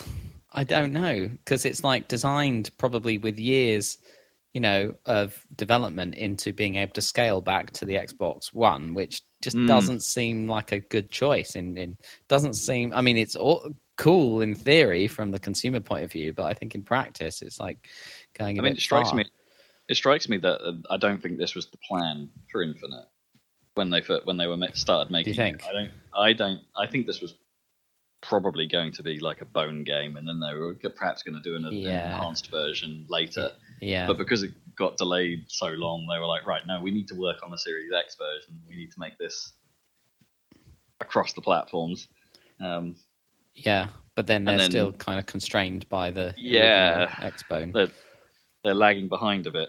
I mean, the good news is it's like the delay is possibly the right choice in some respects because it looks like definitely it didn't look like the Series X version had, as you said, as we said before with last week when we saw the trailer, it didn't look like it was particularly next gen. There were problems with some of the gun models. There were problems with some of the lighting choices. There were problems with some of the effects. A lot of pop-in spots. A lot of really noticeable pop-in. Some lighting movements that you could notice were done in steps. A hitch at a couple of points. Yeah. It wasn't a perfect demo, and it just didn't wow you with the look. And that zoom in of the bad guy vanished at the end was an appalling choice. Yeah, because it just didn't look good. And also, it's like, well, you completely failed to make me care about this character as well, which was the idea, I guess, at the end of that trailer. Yeah, perhaps you should have just had a little bit of Cortana voiceover or something, and it would have been better. Well, that guy might be marginally more understandable as an enemy than the dude from Halo 4, at least. The Didact or whatever. God, coming out of nowhere. I mean, they haven't done all that well. The 343, have they? I mean, Halo 5 is in terms of its multiplayer, Halo 5 is a fantastic game. Yeah. I really enjoyed Halo 5's multiplayer experience. Although it's pretty controversial still. I wonder if they're going to delay the free multiplayer, because that was the other thing about Halo, wasn't it? The multiplayer was going to be free and separate. I think they'd already said that the multiplayer was going to come later anyway. That I don't think it was going to make launch. The multiplayer side wasn't going to make launch anyway. So maybe it now is going to be at the game's launch. It'd be weird if they inverted it and made the multiplayer come out. The multiplayer comes out first. Well, maybe that now that's the position they're in. Maybe they're like, oh crap, maybe we need to put the multiplayer out in some kind of beta form for a while to save a bit of face. Which is fine. You can do that. You can put it out and just put huge beta tags over it and be like, all right, this isn't ready yet. But and also, like, theoretically in more constrained environments, it might not be so much of a hassle to like do whatever upgrades you need to do to those levels. Oh yeah. I imagine that's a easier cycle than the whole campaign. But the visual side of it probably still needs to go in tandem, right, with what they're doing, maybe. Yeah, probably. Or the engine. Or maybe the separate nature means they can do it separately and just hit it in bits and bobs as they go. I don't know. Anyway, I think it's the right decision for the game. I think it's the wrong decision for the console. Yeah, but I mean, surely they're the one and the same, though, in a way, though, right? Because I don't know what the best thing they could. What they should have done is not placed all their hopes in one game, right? Yeah. Where's the Forza? They could have put out? They could have done what PlayStation did, right? And like, was it one year they put out like Gran Turismo Prologue or something to be like, it's not the full experience, but here you go. Here's something you can have. Like using the new hardware. Yeah, I mean that's kind of a cool concept, right? The prologue kind of concept. I don't know. Yeah, I mean, throw out Forza 8 Prologue or something that's just like a cut down experience that you can still drive around and still experience the. Put it on Game Pass, do all that, and then that builds up some goodwill. But the Forza team are clearly not there yet. They're clearly not ready with this stuff because they didn't really show us any racing. It seems like what they really should have done is like. Someone at Microsoft should have looked at Halo and realised that it wasn't ready yet. Like it to the outside, it really does seem like how did they not know that everyone was going to react like this? And unless they literally didn't see it early enough or something. Like presumably, the people that were forcing it to be shown were like. Well, presumably it was like we're going to announce the launch of our console, and we know Halo's coming, and that's going to be our big game. So let's just pop on over to the 343 and get them to make a quick trailer for us. And then when they get the trailer, they're like, "Oh shit!" But it's too late. Yeah, maybe there's a bit of that. Yeah. I mean, this could be the last Xbox at this rate. Well, I don't know. It's not been. It's never been what Microsoft have. Their messaging has never been, "Hey, we don't think consoles are going away." Is basically what they've been saying. It's like like we may have these like streaming services now, but Phil Spencer has always been. He's always said it's like there's a place for the home console. Yeah, I mean there definitely is. I think. And I guess he would say that with 2 new consoles coming out. Yeah. I mean this is the other part of this that I think like messes up Xbox's game plan a little bit. Is the continued leaks of the Series S. Right, which everyone knows is coming. The half-sized, cut-down version of the console, which probably isn't going to be as powerful as the X, because that's kind of a big deal as well, because that means developers can't necessarily target the higher spec. Yeah, exactly. So are they just constantly hamstringing themselves by worrying about price points here? It seems and it's that like way. surely they don't need the Series S. This is the bit I don't understand. They don't need the Series S because in their cross-gen world of magic, surely the Xbox One X is the thing that they'd want to keep about. The thing that's already pretty high-powered, but not as powerful as Series X. Yeah. Make that the budget machine, or. Yeah, I don't know. I'm a bit confused. I'm a bit lost in their strategy at the moment. I mean, maybe they just think it was doing it that way would have been too much like market confusion, where it's like, oh, this is the old console. I don't want the old console. I want the new console. But what if you had a less powerful version of the new console to replace the old console? I mean, they might be desperately trying to avoid the Don Matrick effect, right? Where it's like, yeah, we've got a product for that. It's called Xbox 360. Well, yeah, maybe. But again, if their intention is to avoid market confusion, then their naming scheme has never helped them. Nope. No. PlayStation's got that pretty sorted, right? Just make the number bigger. 1, 2, 3, 4, 5. Yeah, man, I don't know. It's messy. But then, what's PlayStation got that I'm really going to be interested in at launch? Other than Miles Morales, not a lot. Yeah. I don't. Well, Kenner might be coming out, but that's probably coming out on PC. That is coming out on PC as well. I guess what they're relying on is like yes, there's Miles Morales and stuff like that, like which isn't like a massive, like obviously Spider-Man was, but this is like a No, this is smaller their thing. this is Yeah, their yeah. Infamous again, right? It's Yeah. a smaller title, Which is kind of like what you're talking about having a like a prologue or whatever in a way. It's that kind of thing, which is kind which of is right. fine. So a mix of that. I don't think it's a bad move. Plus patches for like Last of Us Part 2, right? Where that runs in 4K Oh, I 60 guess. or whatever. So that's the combination on launch because they don't have the titles. Like they don't have God of War 2. So that's what they do. Sure, and we know Microsoft are already going to be doing that as well because they've been doing it already because of One X. Yeah. And we know Gears 5, for instance, is getting a Series X upgrade. Yeah. That's pretty much already ready to go. That was finished months ago. Oh, and the other one is Cyberpunk, right? So the Last of Us Part 2 plus Cyberpunk on at with much higher performance at launch is quite good, even though there's no new actual games for the console. No. Yeah, but Cyberpunk doesn't. Well, that's going to be on PlayStation as well, right? So there's no differentiator there either. No, it's just a patch, right? It'll just run better, right? Presumably, yeah. But also PC version, Yeah. Well, exactly. I mean, you can something about Cyberpunk strikes me as a PC game anyway.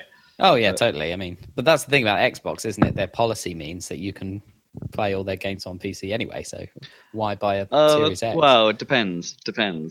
So, because they're a third party, CD Projekt Red have to opt in to play anywhere. Yeah.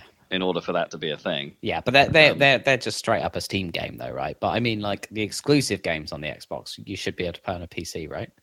Is that right? Yeah, that Microsoft have said that all their first party games are going to be on both Xbox and PC.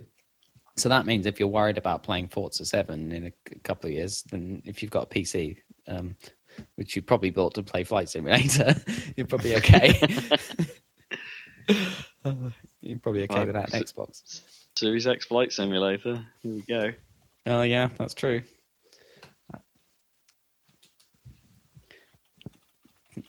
Genuinely quite tempted by Flight Simulator at some point.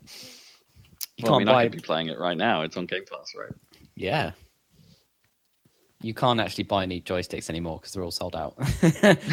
Which is going to be annoying when it comes for me to play Star Wars Squadrons. Anyway. Well, I guess that's coming out as well. Yeah, but that's just a small game. That won't look any better on a new console than an old one, I don't think. Yeah, I didn't realize. Did we talk about the Squadrons isn't getting a full price tag either? It's not. The slightly cut price, 2/3 price tag. Yeah. The two games I'm most excited about are Star Wars Squadrons and Tony Hawk's 1+2.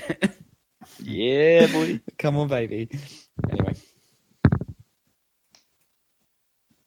Yeah, I don't know. I'm happy to continue to wait for Halo. It just makes my decision if I want to get a console at the end of this year way more troublesome in my mind. Why? Was it definitely going to be Xbox for Halo? I was siding with Xbox. But now I'm not so sure. I mean, my Xbone is the oldest console under my telly at the moment. Oh, so I see. So in terms of cycles, yeah, that's the one that could do with the upgrade because I think if I play games on Game Pass, for instance, that or indie titles or things like that, they clearly are now starting to suffer on the bone. Right. Probably more so than other platforms. So in my head, from that perspective, the bone makes the most sense to replace. Mm-hmm. But it's always about the games, man. And I'm not. Yeah, we're not there. We don't have them. Where's my Ridge Racer 6? That was a 360 launch title. That was good. I mean, it was all right, but it was good. It's Ridge Racer. Ridge Racer. Right, what else we got? Call of Duty Black Ops Cold War is real. A game with so many subtitles. Yep. It's official. It's official. Have you seen the trailer or something? I don't know if they've put out a trailer. I remember seeing that it's like, this is real. Okay. This is what it's actually called. Okay, it's announced. Call of Duty Black Ops Cold War. Right. Let's talk about Epic versus Apple. Yeah. Because that's a weird thing, right? I mean, yeah. So this all started because Epic are Epic, right? And they want as much money as they can out of Fortnite. Yep. And Apple are Apple, and they want as much money as they can out of the App Store. Out of everyone. So yeah, Epic wanted to. They basically think that the 30% cut that Apple takes is far too much, which. Okay, I can see why they would think that, because that's the reason they started Epic Store, is that they wanted to charge people less. Or, that's the whole premise of people moving to Epic Store in some ways, is like, oh, hey, our cuts are way less than anyone else. We pass the savings on to you. Yeah. Well, all the developers. Except they don't. Yeah, they pass them on to the developers. Yeah, that's true. So, they're trying to say 30% is too much, and they're saying it's Apple's face.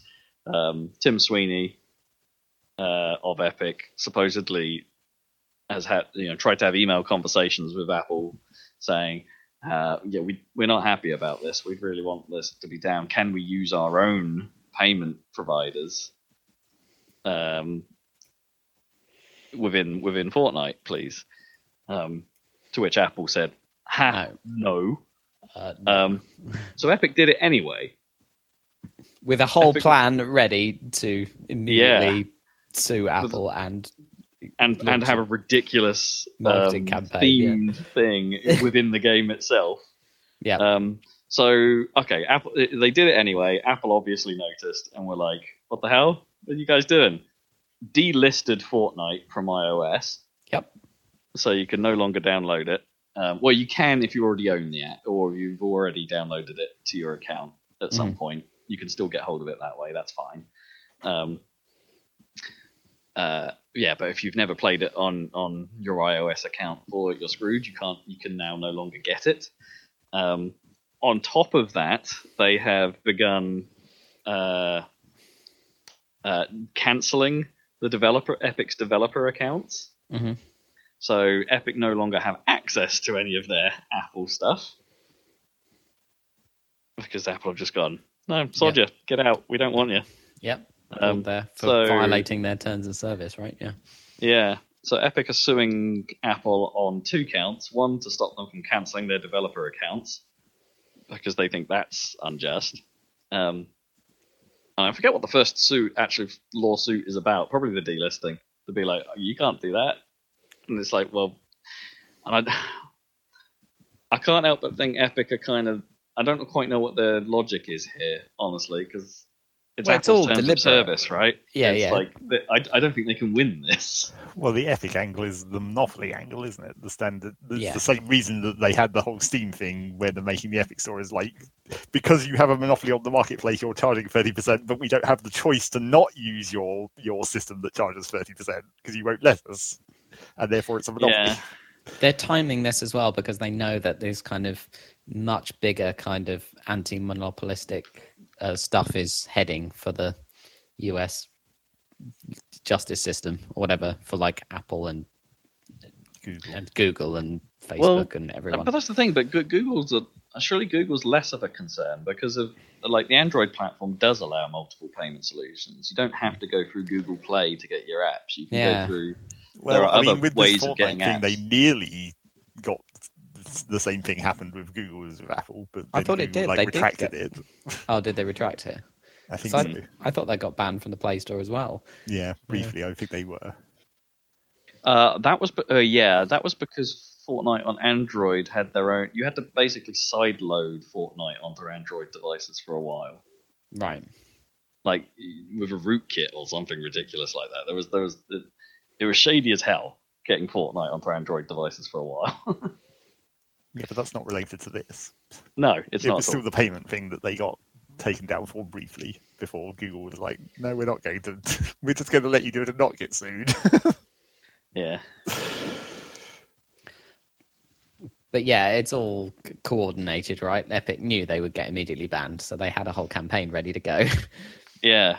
So that 1984 style trailer where I forget his name. Like, is it the Tart Tycoon? Is that what they're calling it? This Apple figurine, right? with an apple head and a suit. Tart Tycoon. The Tart Tycoon, yeah. And so that's going to be the theme of the of some the content in Fortnite for a while. Interrupting the current season, right? The evil Apple Corporation, right? Yeah, and there's like content. There's this in-game content to get around this stuff, including a real life hat. You can get a real life cap with hashtag free Fortnite on it. Right. I mean, it's the way they're trying to pull the public and all the Fortnite players into their campaign. It's like they're all bastards trying to make more money.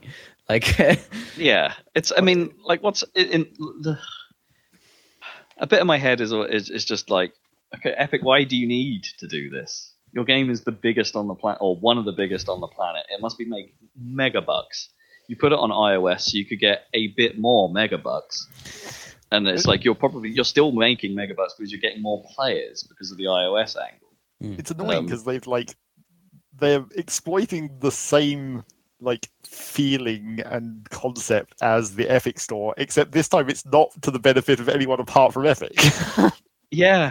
They're being like, we don't like this 30% cut, we don't like this monopoly, but the only thing that will happen is, I mean, technically they are being like, well, no one should have to pay 30% cut on the whole of the Apple Store, and then everyone will be better off. But technically this lawsuit is only about them and Apple directly. Yeah. Really? Yeah, that's all it is. It's some sort of beef. And it could easily get completely settled out of court. Like, Apple could give them a specific percentage cut just for Fortnite. But that's the thing, they couldn't really do that then, because then that's precedent, right? Yeah, but and that's then not Apple precedent. Would have to start doing that for everyone else. Yeah, but they wouldn't though. That's why it's an out-of-court settlement. They'd have a behind closed doors deal with Epic directly and be like, "You only pay this much, but this is a specific deal we're making with you. It's not the general terms of service for the Apple Store." Yeah, it's shaky ground though. It really is, because it is like, if that becomes public in any way, then that's precedent, and everyone that kicks off, and then the App Store's in trouble. I don't think it counts as precedent in a legal sense. That's just a contract negotiation. No, not. I don't mean. Sorry, I don't mean I actually don't mean in the legal sense in this case. No, it's not precedent in the legal context. It's precedent for the App Store in general, meaning that other big players in the iOS app space will suddenly be like, "Whoa, hang on. Well, how did they get this deal? Like, we want a piece of that." Sure. And it just makes everyone unhappy. And then maybe that will become just a whole hassle of contract negotiations for everyone, which, yeah. Is that worth the effort? Which is kind of the point in what, app stores try and avoid, right? They don't want this negotiation. They don't want these lengthy, time-consuming and money-spending processes. They just want you to be like, do you want to be on our store? These are the rules, go. Epic themselves have a store with that principle. for the most part. Yeah. As far as I know. It's like it's just bizarre, really.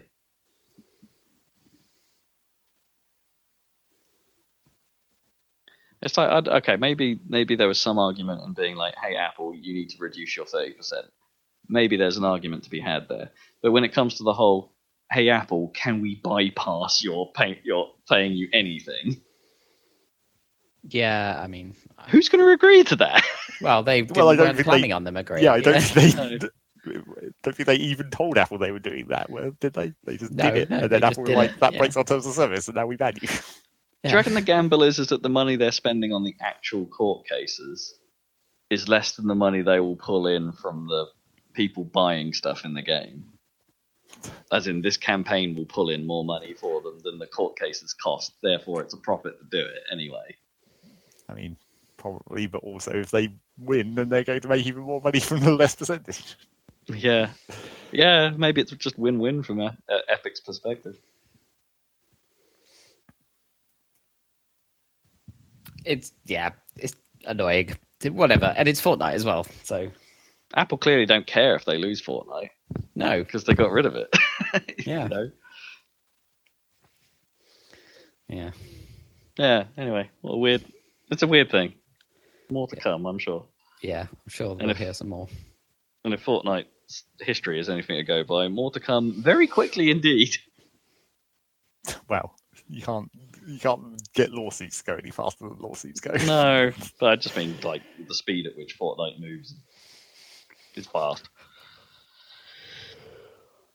Ubisoft have been talking to a certain Brian Lee O'Malley, creator of the modern classic Scott Pilgrim vs. the World. Yeah. Theoretically trying to get the Scott Pilgrim vs. the World, the game, to, be re-releasable.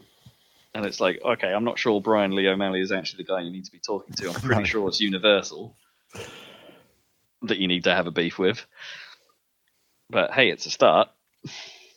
It was just like the movie license was the reason that had to be taken down, right? Yeah, it was taken down in 2014, so it hadn't been. I think it was out for like 3 or 4 years or something like that, and then before some license agreement expired, and that was that. But it's a bit of a shame because I'm not sure there are many. I don't know. Do movie games get delisted frequently? Yeah, I'm wondering. Fairly frequently. I mean, there's been a few other cases. I think mainly it's when like they don't want the old game contaminating the market. Because I think there was like a Deadpool game that got taken down before the release of a new one to go along with the newer movies. Where they're like, we don't want this old one hanging around and being all crap. we want only the new one.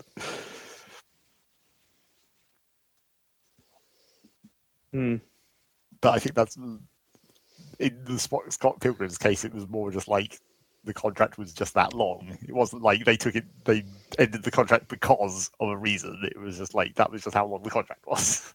But I wonder why they had a timed contract in the first place anyway. Because it's like it's not like Scott Pilgrim is a franchise beyond that story, right? Yeah, like it's a film, it's a series of books. I don't think there were any plans at any point to do anything more than this. So why was a timed contract necessary? Yeah, I don't know. Maybe it was. It all sounds like it's on Universal, but yeah, it's all them for some reason.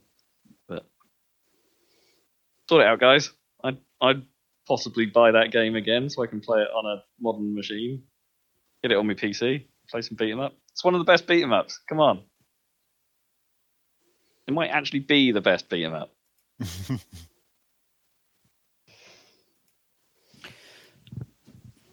Right. I think we might be at the end of news, roughly. Nearly. Let's talk about Rocksteady. Oh yeah. Those guys, the Batman guys. They're doing the something Arkham dudes. Batman-y. They're making a not Batman game, but also kind of not a Superman game, as was the rumor. It's got Superman in it, but it's actually a Suicide Squad game called Suicide Squad: Kill the Justice League. And it's a 4-player co-op shooter. Right, where you play as the Suicide Squad, presumably. The Suicide Squad, yeah. You can play as Harley Quinn, Shark Dude. I don't know the name of these guys. Boomerang Man. And, is it Death Shot or... Dead Shot? Something Shot. Dead Shot, yeah, that's it. Whatever. Will Smith. Will Smith's guy, yeah. Who's not Will Smith in this, obviously. It's a cool trailer. Got Bombs Over Baghdad in it. No gameplay. Not out till 2022. So... just a teaser for now. But hey, Rocksteady, they're still about. They're still actually making something. It's been a long time since the last Batman game. It has been a while, hasn't it? Yeah. And it's a shooter? It's a shooter, yeah. But it kind of makes sense for them to try and go and do something different, because also announced, WB Montreal are making Gotham Knights, which looks a bit more like the Batman games we're used to. It's a Gotham City. Batman is apparently dead, and his 4 sidekick people are getting together to solve Gotham's problems without him. But yeah, it looked more It looked a bit more RPG-y and a bit less stealthy from what they've shown so far. Because they actually showed us some gameplay. There's some bits there. Looks quite pretty. I'll give it that. But there's numbers popping off of people when you hit them, and which I don't think Batman had. No. And just say they didn't show a lot of stealth. They just showed like combat heavy. There's looks like there's level markers above the enemy's head and stuff. They talked about how the game. Well, the bit they show, there's some slightly scary things in the wording they use there, or bits that I don't know if I personally like, but I'm sure some people might be like, "Oh, that sounds really cool." Yeah. It was like, well, first of all, when they introduced the gameplay clip, they say, "Okay, here's a section that's about halfway into the Mr. Freeze storyline," and it's like, "All right, Mr. Freeze, getting on board." Sure. This is maybe a dozen hours into Batgirl's character progression, and I'm like, whoa, hang on a minute. There's 4 characters in this game, and you're saying this is maybe a dozen hours or so into Batgirl's progression, and you're halfway through a storyline. How big is this game? And well, whether the characters level up separately or like all their progressions go up at the same time. Yeah, it's a scary statement the way it was worded. It's just a little bit like, okay, well, it's scary to me because I find some games with a huge 100-hour commitment or something a bit intimidating these days. Yeah, I will quite happily still play Yakuza. Let's move on.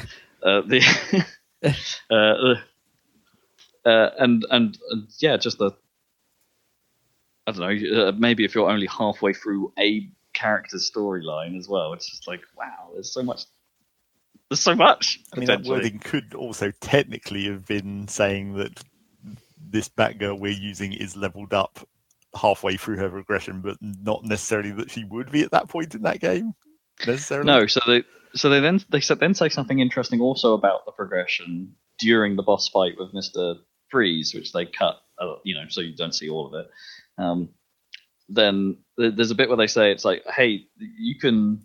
If you as you level up, the bad guys in Gotham level with you. So all right, it's got level scaling going on, but it's like it's not just that that makes the numbers go up or something. Like if you fighting Mr. Freeze at level 5 would be very different from if you fought him at a higher level, because they will gain different attack patterns and different things like that. And I'm like, oh wow! So are you telling me that if I played the game or played these sequences in a different order, that I could potentially get a different experience than other players? Does that mean I'm missing out on fancy stuff during these fights because I went at them at a lower level? Or are they easier at a lower level because they don't have the same attack patterns? Or there's a whole lot of questions in that statement. Or are you saying that those fights are repeatable so you can see the other stuff later?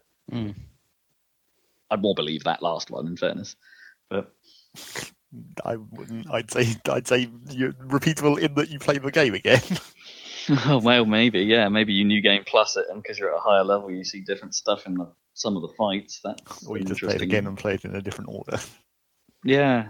Yeah, I don't know. It's an interesting statement, though. You could have two reviewers coming at it from different angles, being like, yeah, but that Mr. Freeze fight sucked. And then another player going, yeah, but mine did this. And it was really dramatic and cool, and it was a hard-fought battle. And it's like, it's odd. It's weird.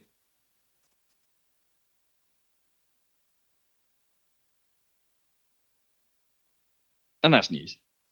Well, and, Nintendo announced that they're actually releasing Pikmin 3 on Switch. Whee! That's good news. Oh, cool. I missed Except that. it's only Pikmin 3. It's not the pack of all of them like people were kind of hoping it was going to be. Yeah, that would have been nice, but... Although on the plus side, it's Pikmin 3 Deluxe, which means you get the DLC as well. So did Pikmin 3 rely on the Wii U touchscreen stuff? Or? A bit, but not super heavily. It should be fairly easy to adapt to just regular controller. I think they handed it like a control option in the Wii U version, so you could use the touchscreen to do some stuff, aiming where your Pikmin go and things like that, or having a bit more precision with the stylus, I guess, for some stuff. But I don't think it was a. Do you think that Yeah. I don't think it was necessary for playing that game. Will this one have motion controls with the Switch motion controls, do you think? Yeah, probably. Because I assume it used the motion controls of the Wii U as well as the touchscreen. Yeah, I've got no idea. Maybe. Well, that's good. I might play that. I haven't played Pikmin 3. I've played 2 and 1, obviously. Yeah, exactly. I never played Pikmin 3 either. But I would have been way more enthusiastic about it if it was all three of them. All of them, yeah, that's true. Would have been a better package. Because did they re-release the original Pikmin at some point? Did they do a Wii version of that? No, I don't think they ever did. That's why everyone was assuming that when they did re-release them, it was going to be all of them. I mean, you would have thought that theoretically it wouldn't be. It's not like the game mechanics have ever really changed. So theoretically, it shouldn't be that difficult to put all the content from 1 and 2 into 3, essentially. Into the engine. Yeah, we'll just play it with a controller. You know, the standard controllers would be fine for that, right? Well, yeah, because you only had a GameCube controller back in the day. Yeah, nothing to worry about. Just do it. But they were probably more thinking about how basically no one got to play Pikmin 3 because it was on the Wii U.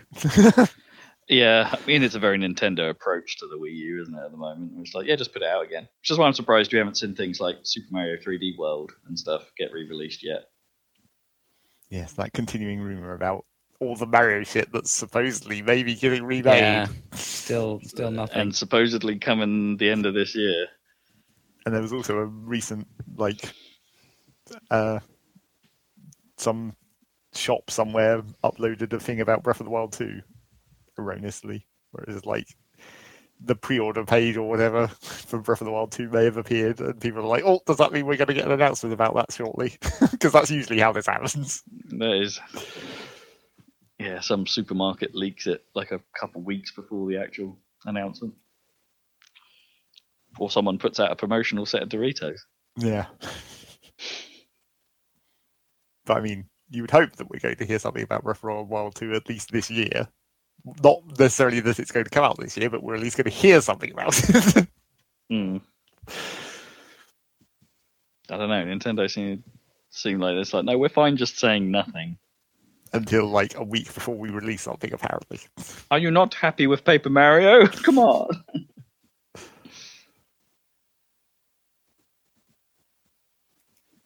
News. Yep, that's it. That's the news. And now it's time for What Have You Been Playing? What have you been playing? Zach, what have you been playing? Well, in an exact opposite way, I've had a week where I've played lots of things instead of not anything. Oh. Not anything Sweet. new, but still lots of things. Where to start? I guess technically what you would consider newest in terms of I haven't talked about it for a long time is I went back to Space Engineers. Because I haven't played that since. I don't know if I have played it since it actually. I say actually released, but it was hard to even tell when it actually released. I haven't played it since they've been doing their graphical overhaul. They've been remodeling all the blocks and stuff. And I also haven't played it since they put in the new version of survival mode, where it's more balanced to make it, actually almost playable, kind of. So that's what I did. I went back to survival mode and tried that out again. And this time, in this attempt, I actually managed to get to space. Which for a game called Space Engineers, you'd think would be quite easy. But the trouble is, because the survival mode you start in a dropship on a planet. Well, you don't have to. You can start wherever the hell you want because it's an option at the start of the game. But the sort of basic version is you start in a dropship on the Earth-like planet, and then you because it's the Earth-like planet, you have an atmosphere, so you don't have to worry about oxygen for just walking around and building shit, which is nice. But the problem with being on an Earth-like planet is that you're then in this giant gravity well, and in order to get the hydrogen you need to fuel your engines to get to space, you have to mine ice, which you'd think wouldn't even be that much of a problem, but that's not even that common. Well, I don't know if it's that common, because in previous versions of the Earth-like planet, there used to be lakes, except they weren't like water; they were like ice lakes. They look like water until you fly right up them and you're like, hang on a minute, that's just solid.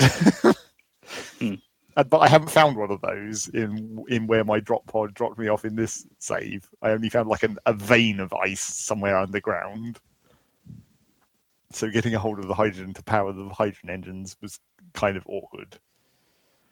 But again, the actual problem with the big problem with starting on the planet is getting out of the gravity well into space uses a lot of hydrogen fuel. So when I eventually made my first attempt to do that, I was like, okay, build basically the smallest ship you possibly can, where it's just essentially a cockpit attached to some engines and like a hydrogen storage tank and maybe a cargo container and a drill, so you can actually mine some stuff when you get to space.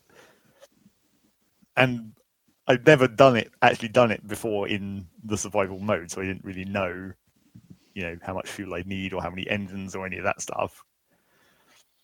But it turns out that with this sort of incredibly minimal build, by the time I'd got to space, I'd used pretty much half my fuel. And I was like, well, I need some of this for landing, not as much, obviously, because you have air resistance. Well, you don't actually have air resistance. That's a whole other thing in Space Engineers, but you don't need as much to land as you do to take off.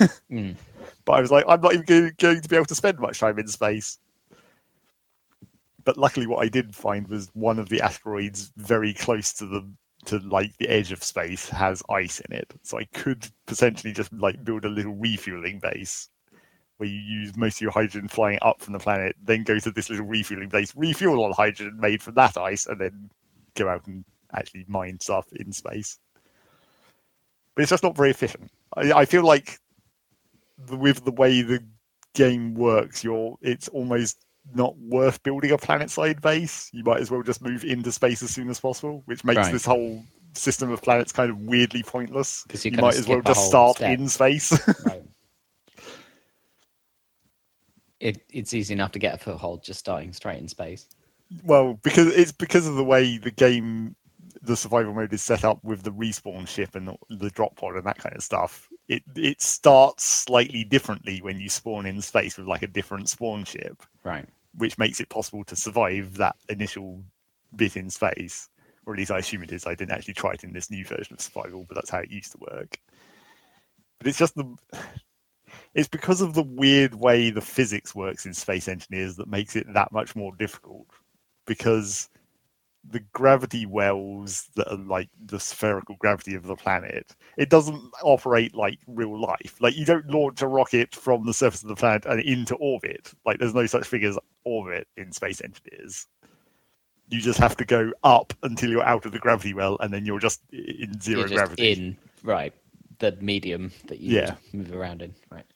Which is why, and then related to that, the other problem with the Space Engineers physics engine system is that there's a hard cap on speed.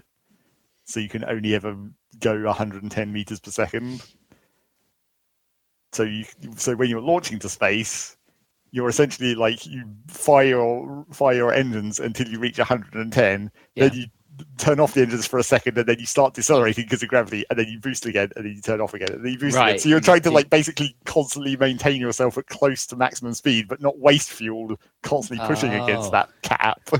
Right, because that's just wasteful. Yeah, it's weird. It's a weird system and really kind of weird. awkward. Yeah. And also, that's one of the reasons why you use a lot more fuel going up than you do coming down, because since your terminal velocity is only ever going to be 110 meters a second, you could just fall back down the gravity well and decelerate at the last moment. Right, because it's going to be capped at that speed. And the air resistance doesn't really come into effect. You can make a parachute, so you can actually have your ship deploy a parachute to slow you down that way.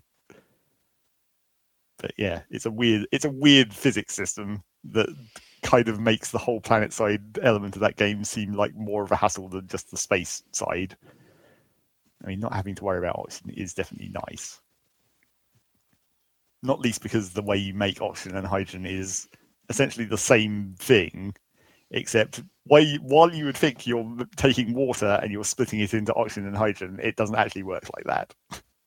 The machine makes oxygen or hydrogen and just uses up water. Right.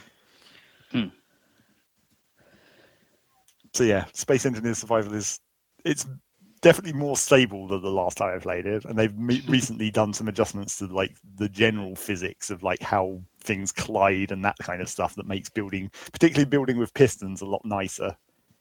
Because it had a really awkward system before where if you made like a ring of blocks and then put one block in the middle, and you were like, I could use a piston to make an elevator and just shove that block up and down, it wouldn't actually work because like the hitbox of a single cube was slightly larger than the actual cube grid, I guess you could say. So like a one cube didn't fit through a one cube hole essentially. But they fixed that, so now it does. So now you actually can just have a one cube wide elevator fit in a one cube wide hole. And that also works for all doors and all the other things where blocks move around. It just makes it a little bit more logical and easier to work with and less likely to spontaneously explode. Which was always the problem of Space Engineers physics. Where's the fun in that if things don't just randomly explode? Yeah, but it's not like fun explosions like in Kerbal. It's like really, really inconvenient explosions. Okay. Where you've spent like an hour building this thing, and then because you accidentally overextended the piston, and then two blocks collided, and then the physics freaked out, and then the whole thing just flew apart. And you're like, oh god, have I got to build that again? Which in a gravity well is, maybe you can at least go and grind down all the components and get the parts back. But you can't like pick stuff up very easily and move it around without using a ship to like latch a landing gear to it and then and then reattach it somehow. And in space, if something flies apart with physics, if it's going at 110 meters a second, you're never going to be able to catch it up. So you're completely screwed. That's why you also don't get out of your ship while it's moving at high speed.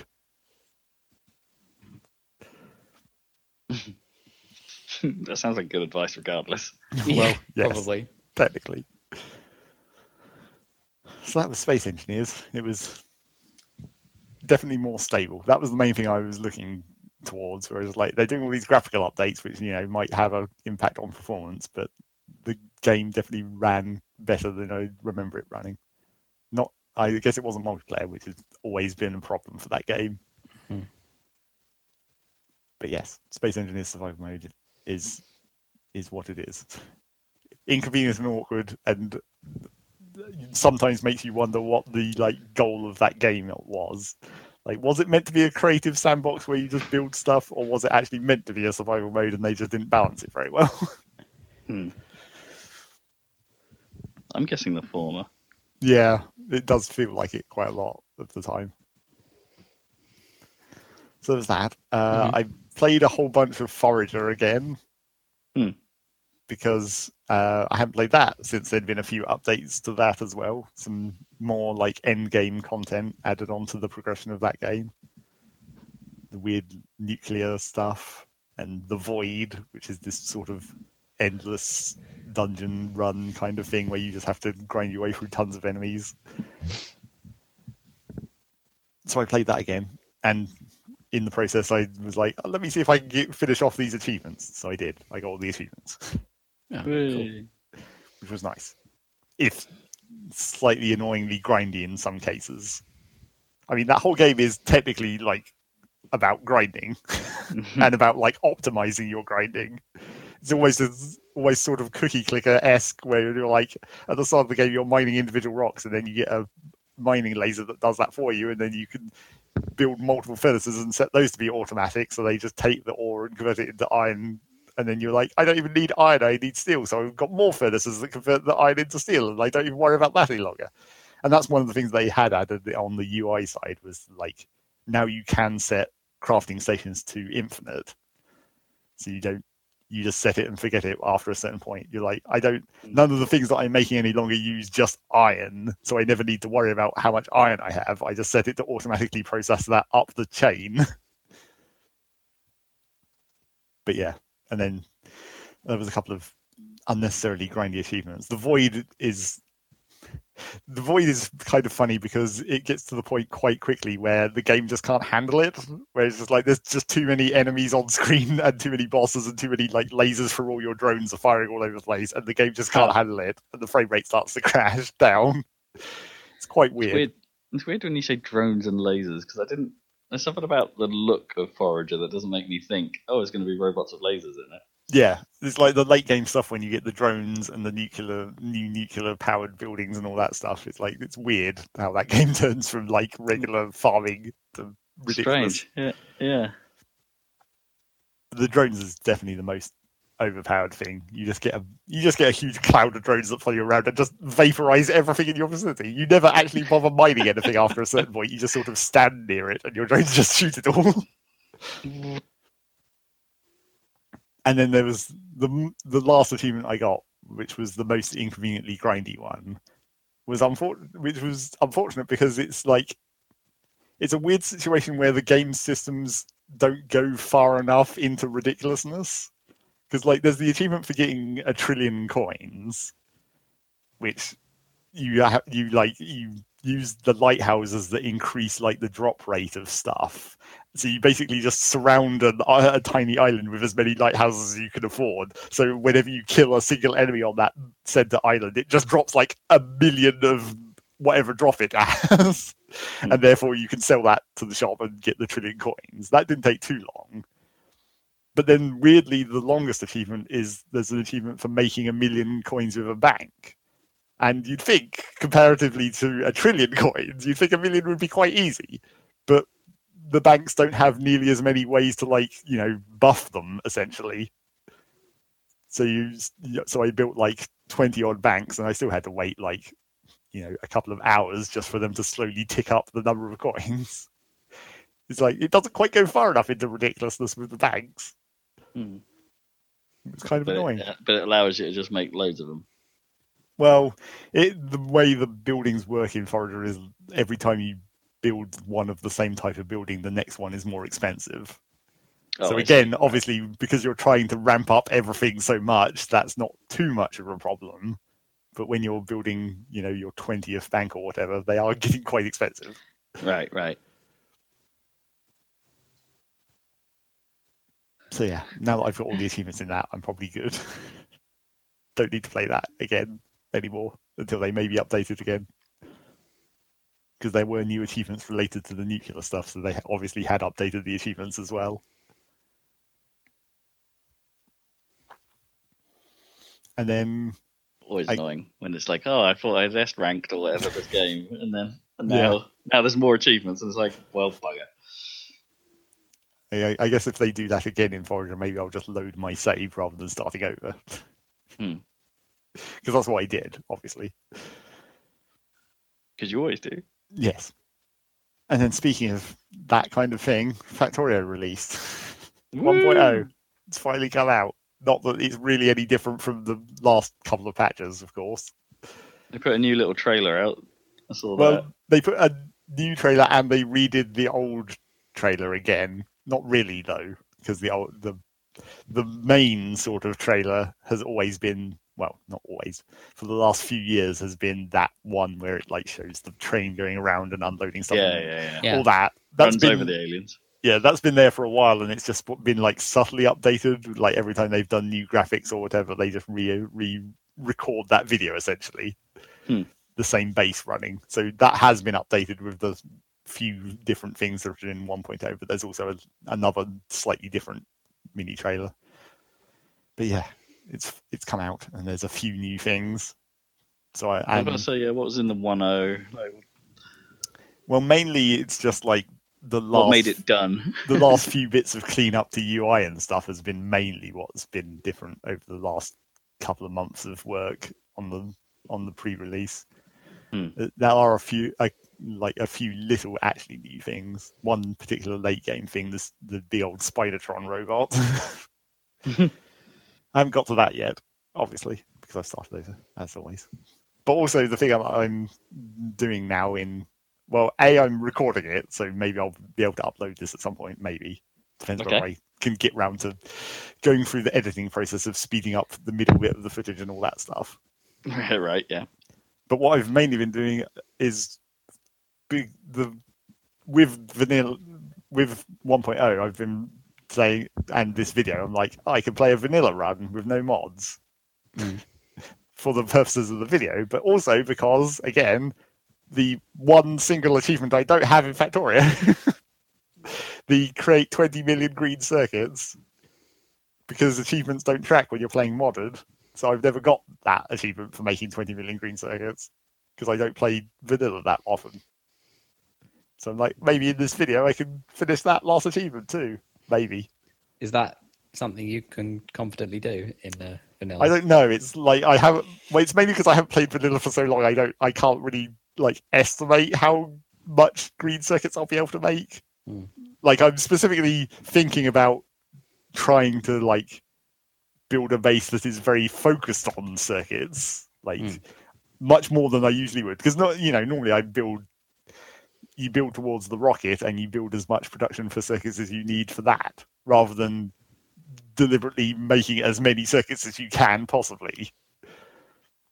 So I'm definitely planning on trying to make a base that's going to just dump any extra resources I can possibly make into just making more circuits. And when I actually looked at the achievement tracking, I was like, oh, I've actually already made 14 million through all the other times I've played vanilla. So it's not a full 20 million I have to make, it's only 6 million. But I have no idea how many that really is. I think the one other time I tried to make headway on this achievement a long time ago in a vanilla run, I made a specific factory for green circuits and all that. I think I made like 2 or 3 million in that base, maybe. I don't even remember, it was so long ago. But yeah, maybe that achievement will get done in a video, or maybe I'll just get a base that can theoretically do that achievement, but I'll finish the like progress of the game way before that, and then just run that base myself. Right, yeah. Because I'm also, while trying to get that achievement, I'm also like, well, for the purpose of the video, I want to, go through the progress of the whole game in a reasonable amount of time, like faster than I normally would, maybe. Are you planning on editing the video? Well, I mean, I'm going to try and do the same thing I did with the last time I uploaded Factorio videos with the fast footage in the middle. Yeah, but that worked quite well. Despite that, it seems like I've been progressing faster than I expected anyway. Like I've only recorded like 6 hours, I guess, and I've got much further than I thought I would in that amount of time. Even though the speedrun of that game is technically 8 hours, but it was never going to be that fast. No. And when I say the speedrun, I mean the casual speedrun, not the actual speedruns. The achievement for a speedrun is 8 hours. But real speedruns are like 1.5 hours. Yeah, because they're like speedy. It's quite impressive though, even for a game of that style. Yeah. Like, what's there must be some tricks they're using, I guess. Well, I mean, the obvious ones are like you don't have enemies for a start because they're totally unnecessary in terms of finishing the game. So you just never have to research any of the military stuff either. And then the map settings is just like you turn the ore density and ore patch sizes up to maximum, and then they also have a specific map seed by now that they've chosen for the hardcore speedruns. But it's basically you just spawn on a massive field of resources, and then you don't even like have to go anywhere. And because the resources are so rich, they never run out during the process of running the speedrun. Which to me always looks hella ugly, because it's just like I can't stand building buildings on top of an ore vatch. Yeah. Whenever there's an ore patch somewhere I want to build, I'm like, damn it, now I have to mine this out. I have to build a bunch of mining drills and put a bunch of speed modules in there and put all that ore into a container somewhere, even though I'm not going to immediately use it, just to get that ore patch out of the way. Clear up all this Tiberium first. Yeah, exactly. Don't even finish the level until you've mined every bit of Tiberium off the map. And built like 50 orcas with all that money. Or just more Tiberium refiners, what are they called? Harvesters. Harvesters, yeah. So yeah, maybe that playthrough will get done in a reasonable amount of time, and maybe the videos will get done in a reasonable amount of time. I think maybe I solved the problem of my weird like video export problem where the slowed down footage was exporting really slow. I think maybe I solved that, but I haven't actually tested it yet. I did like a very brief experiment where I loaded up one of the previous videos and like tried re-exporting it with different settings. I was like, this seems like it's running faster, but I can't really tell until I do a whole video. I guess you could always try clipping out the bits you're speeding up, well, exporting those, and then re-importing them into your project. Yeah, I think that was more or less what I ended up doing towards the end of the last attempt, was that I was taking, because I'm recording it as the start section, then I'm stopping the recording, then I'm recording the mid section, then I'm stopping the recording, then I'm doing the ending. So that mid video is just separate. So I was just taking that video and then just doing that in a completely separate project, just increasing the speed, exporting that, and then using that video as into the actual edit. And I think that was working better. And it looks like the settings that I've changed might make it quicker again. But again, it's still like you're still having to process 2 hours of footage regardless. So it's still going to be an overnight export job. So hopefully that will start being uploaded in maybe a few days. A couple of days once I get through all that processing. Nice. And then apart from that, there was a few other random things that not much to say about. Did some Gungeon runs, did some Isaac runs. Went back to Creeper World 3 for a minute after I uninstalled the demo of Creeper World 4 because I was in for a little bit more of that. But, maybe the actual Creeper World 4 will come out soon-ish. I don't think it's actually got a launch date, but there's been a demo. That surely means they must be getting reasonably close. Yeah. Unless they pull a tank ticks and it disappears off the face of the planet.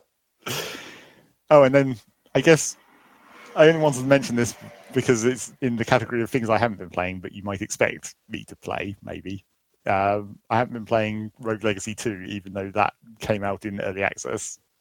I was tempted, but I looked at it. I looked at their early access store page. And I was like, I'm not sure I want to play this kind of game in early access. You want the complete content in if you're going to play it.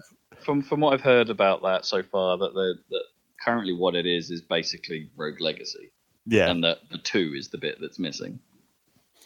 Well, in some ways, it's like they've successfully recreated the first game. Now they need to go and add all the new stuff. Because the store page was like, there's 2.5 of the environments out of 4, and I'm just like, that's in a roguelike game. You want the whole point of the run is to get to the end, and if you only have 2.5 of the levels, then even if you get to the end, that's not an actual run. Yeah, it sounded like I remember when Dead Cells was coming out, that had a similar. Yeah, that's why I still haven't played that. Yeah. Although that's now done and good now, right? Dead Cells, but... they've been doing a lot of weird updates to Dead Cells, it seems, from what I've been reading. They rebalanced that game several times even after it came out. So I don't know what the actual situation is. Yeah, they've definitely had a couple of big named patches, haven't they? So there's something update. This is the. But yeah, I definitely had a moment where I was tempted by Rogue Legacy 2, and I was like, no, I think that's the kind of game you want to hold off on until it's done. Yeah. No, yeah, I hope it's. As I say, I'm a little bit disappointed in the language I'm hearing coming out of it, and that it's Rogue Legacy again. It seems to be the sentiment so far, and it's like, well, that's not necessarily a bad thing, but I'm kind of hoping for. If you're going to do 2, make it as varied as hell, right?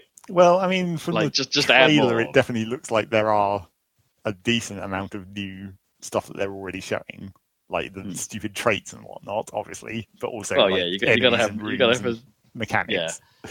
The traits are one thing, but the linchpin, I think, for any roguelike is have variety in your enemies and what you're actually doing, regardless of that stuff. The traits make it more interesting and more challenging, for sure. And it is another wrinkle, but your primary thing is your enemies and your combat.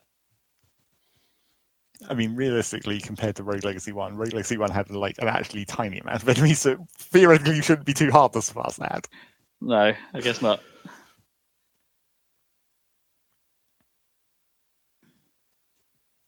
So we'll see whenever the hell that comes out.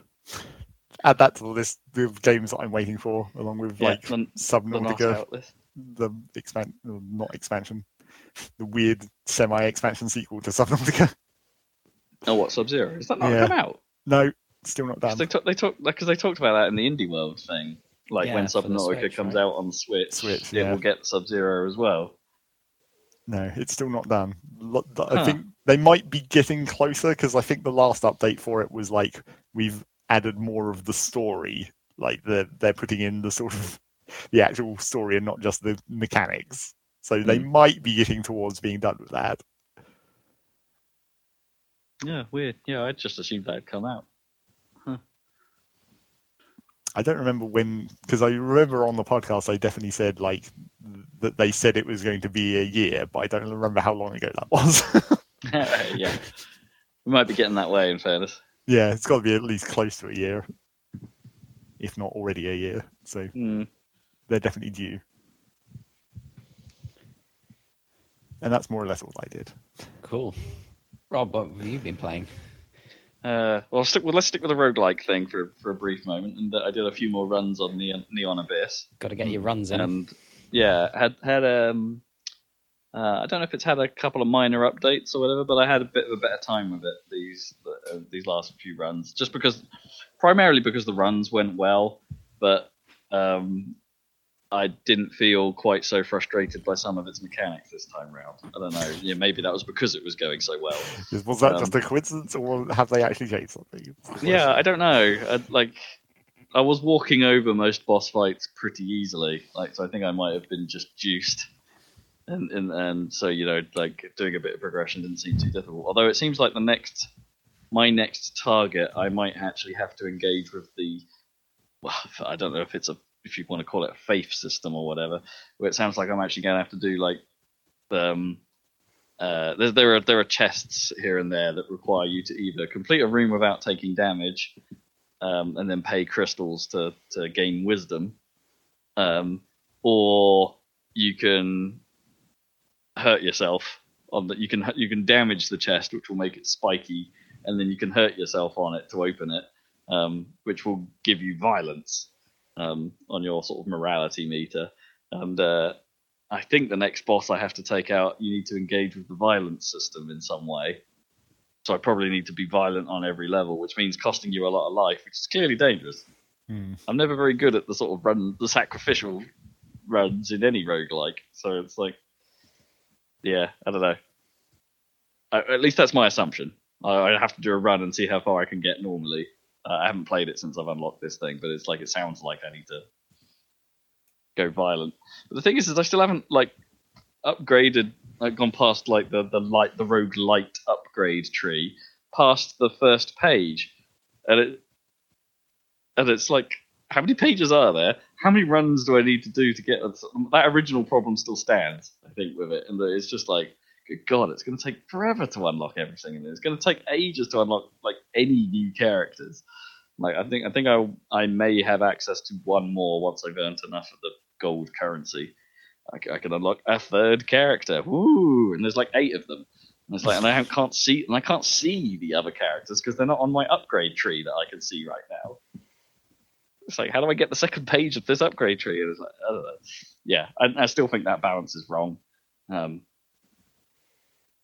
Especially as I may be churning through the actual boss target content. I don't know how much there is or how much more there is to it. But, yeah, I found a couple more guns that I enjoyed using. Was the trick to those runs.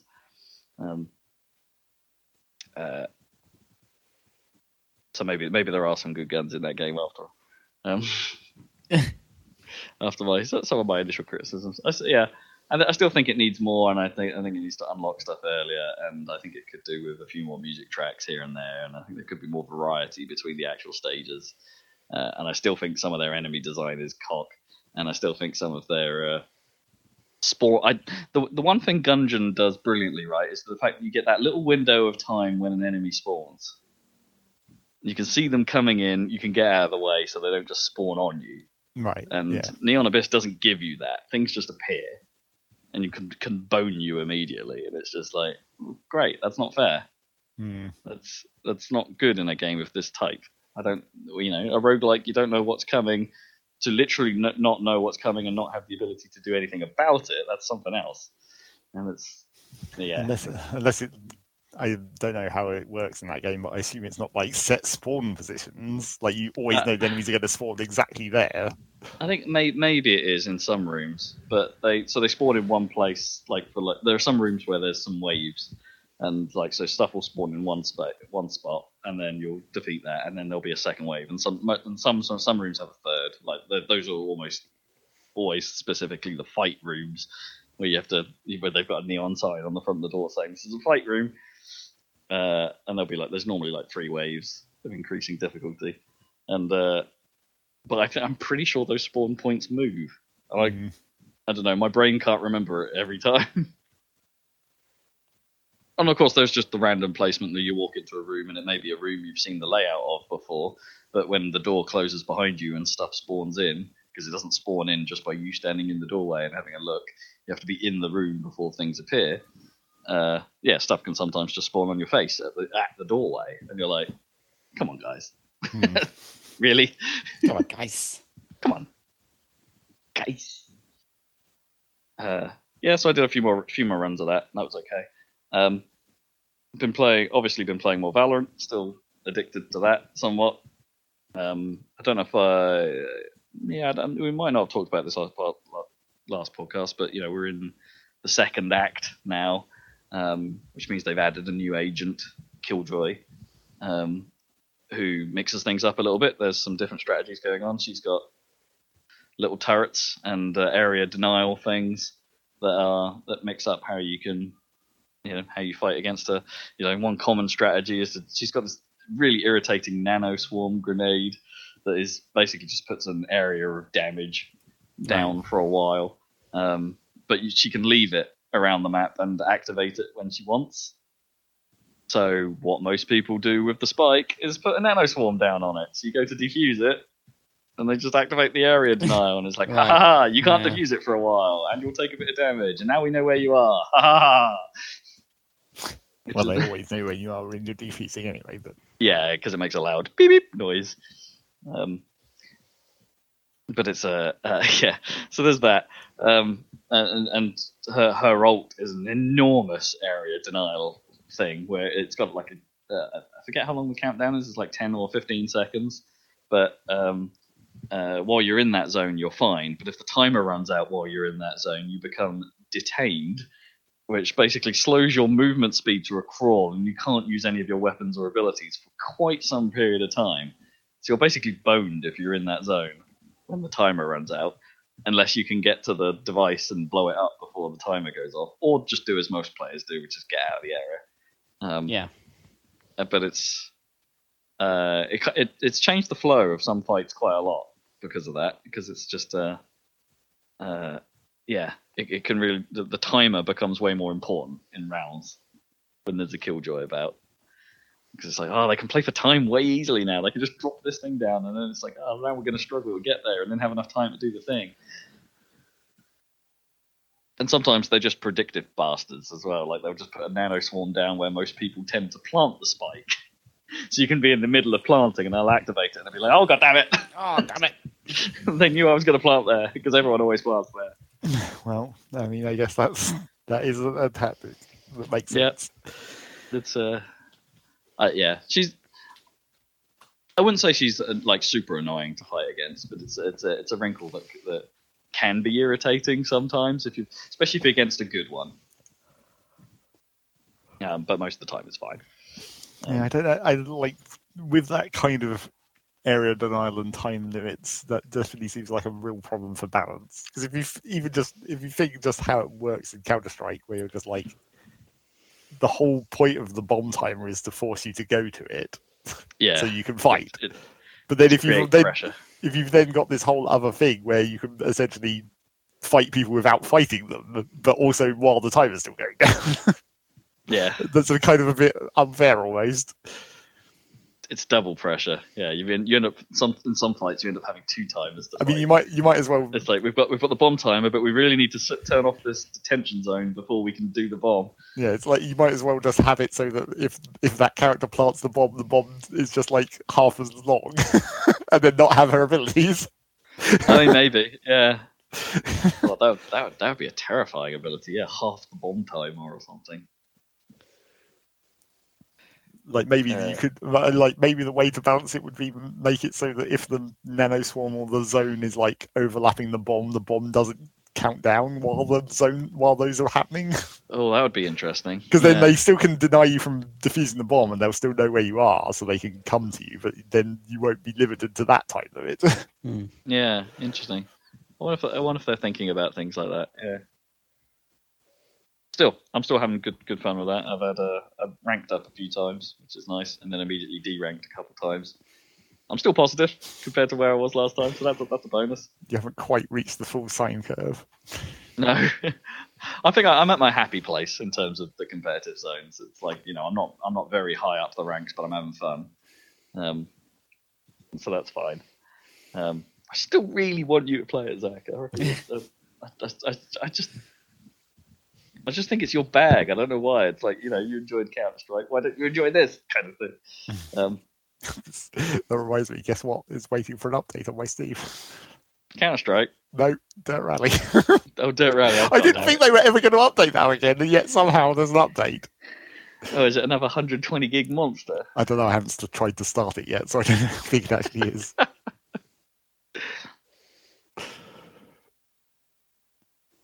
Damn you, Codemasters. Yeah, damn you, Codemasters. Or possibly damn you, Steam, for having some weird update system that doesn't allow you to upgrade partial files. Yeah, something like that. I don't know.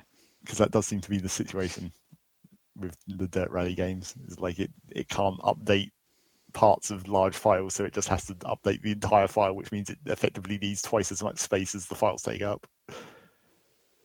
Where it has to download the new one and then delete the old one and then put the new one in. Yeah, it takes a ton of space, doesn't it, to do that sort of update? Yeah, so there's that. I played through all of the Touryst,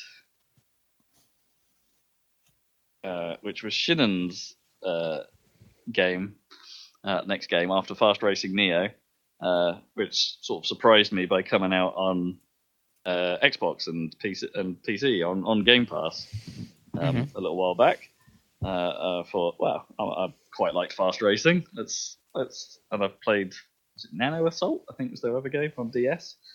Let's see what this is all about. So the Touryst is a sort of quirky puzzle platformer, I guess I would call it, but light on the puzzly side, more on the and also fairly light on the platformer side, if I'm honest. It's more just all about wandering around and doing these simple quests and sometimes finding what it is you have to do to complete a thing. Not very complicated, not very difficult, for the most part. It's an oddly balanced game, is what I would describe. I like it. I really like its look. I think it's got a cool style. It's like everything's done in a sort of voxely or 3D cube pixel kind of way, and it looks pretty cool. Everything's built out of squares pretty much. So even like the wash from the sea is done with a square like pattern, and but the birds are just flappy cubes pretty much. Okay. and a lot of things make like chiptune style music, that's style noises as well. So the seagulls as well are just sort of going meow, meow, but in a square way. It's kind of cool. And you've got so you're dropped off in a little dinghy on Touryst Island, which is it looks like a little beach resort. It's got this massive monument on it, and so you buy a climbing book from the guy there, so you can climb this monument, and then you go in it, and then you find there's a little puzzle in there, and then you discover there's like, oh hey, there's these power sources you can get from all the monuments, because there's an random other tourist who's seems to be in the monument for some reason, who tells you about this mystery of the monuments, and you're like, right. Oh, right, okay, look, let's go do this. And then you find yourself in fake Ibiza, having a rave on a beach, or trying to fix this. Like the first job you get, pretty much, there's this DJ playing music, but you're like, I noticed immediately that it's like, okay, he's playing some beats, but they're not very bassy. It's like, this is a terrible sound system this guy's got. Yeah. And it's like, that sounds weird. And it's like, so obviously the first thing you have to do is plug his speakers in and turn all the lights on because he's an idiot. Right, fix the sound. And it's like that. Then suddenly, all the music kicks in, and you've got this rave going on. He's like, "Oh, that's great. Cheers, mate. It'd be great if I had some more tunes to play, though. No one's noticed I've only got this one on repeat." And it's like, "Okay, great. To-do list, quest, go find other tunes." And it's like, and then things start branching out from there. It's like, oh, you meet other people, you find other stupid stuff to do. Where the game is like at its most puzzly, I suppose, is in the monuments themselves. They all have a theme. And they all have like rooms to solve before you get to a boss-like encounter. And this is where I think the game is like not at its best. Honestly, it's kind of the most challenging stuff in the game, and it's kind of the crux of the game in some ways. But it's also kind of the worst. So like it's hard to explain. There's one.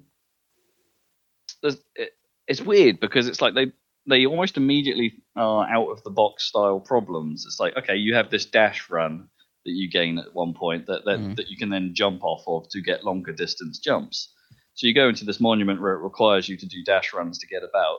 But the first room you encounter has like a wall in the way, so you've got to do this awkward diagonal jump off a platform that you can dash off, and then angle yourself so you avoid the wall, and then but not too much so you fall off the cliff. Oh my but goodness! Then just enough that you would dodge the wall, and this is the first room in this monument, and it's like, okay, you're not really like scaling me up to the difficulty of the problem here. You're just giving me quite an awkward jump to do in the very for the very first thing, and it's and some of the rooms like that are just in these monuments are just obscure, and like they're problems that they're just like, well, you haven't given me any like warm up to this. I don't know quite what I'm supposed to be solving here. One of the boss encounters in particular, I had to look up because it's just like, I don't know what you're asking me to do here. There's a room full of, I'll spoil it because hell, it gave me enough trouble. There was a room full of the monument was about fountains, and it was about putting blocks over those fountains to block them. And when you blocked them all, that was the thing that opened the door at the end. Okay. So the boss fight for this particular monument had 5 fountains on the floor, and there's 5 blocks in the room. And you go, great, cool, I'll just put the blocks on the thing. Except the boss is this worm-like creature that's like constantly slithering around the floor, pushing all the blocks out of the way and pushing them off of the fountains. So I'm like, how the bloody hell am I supposed to do this? So I'm faffing around for ages until I realised that there's there's the raised platform near the door that I just thought was the way out. Right. Yeah. When you stand on it, and you stand on it for a little bit, for some reason the worm stops moving. And this is at no point explained why it would do that. It's just like there's no lead up to it. There's no clue to it. There's no like Zelda like, oh hey, before you get to the boss of a dungeon, you've probably been doing the thing that the boss is about. Hey, lightning rods or whatever. By the way, you're going to be using lightning rods in the lightning fight. Yeah. You know. Okay, right, cool. There's nothing like that. It's like, why would me standing here turn the worm off? I haven't seen the worm before. I haven't seen this. Yeah. Like, why would you do that? It's such a weird thing. And then when you're up there, anyway, you've got to deal with the physicsy throwing, which can be a bit problematic as well, because it requires you to be quite a precise shot. And, you know, if one of your blocks accidentally sort of isn't quite lined up right and the fountain is still going, you've got to jump down and get that block, which of course starts the worm off. And so any of your other blocks that you've correctly thrown all suddenly get kicked out by this worm. It's like, oh, god damn it! That was quite frustrating. But there are other puzzles in the game that I actually think are really clever. There's a cool one involving fireflies towards the end of the game that is simple, but I think pretty smart. And you do it, and you're like, oh, cool, yeah, that worked. And it makes you feel like a genius. And like, that was what you were trying to make me do, and I did it. Great, nice one. And then you got other ones where it's just like, oh, it's a platforming problem, but because the game is so funny with its look, doing 3D platforming and making sure you're jumping with the correct perspective onto this tiny little platform in 3D, really quite difficult. Like I can't, like I'm jumping in front of the platform, I'm jumping behind the platform, and I'm falling to my doom. Yeah, and then you're making me doing this puzzle around. Yeah, and then you're making me do a puzzle around which platforms I jump on and which order I jump on them so I can actually achieve what I need to. And it's like, oh, this doesn't work very well. This is an interesting concept. It's just not executed particularly well. So there's moments like that in it, but then there's also moments like some of the mini games are great. There's a retro arcade there, which has a surprisingly very good knockoff of Arkanoid.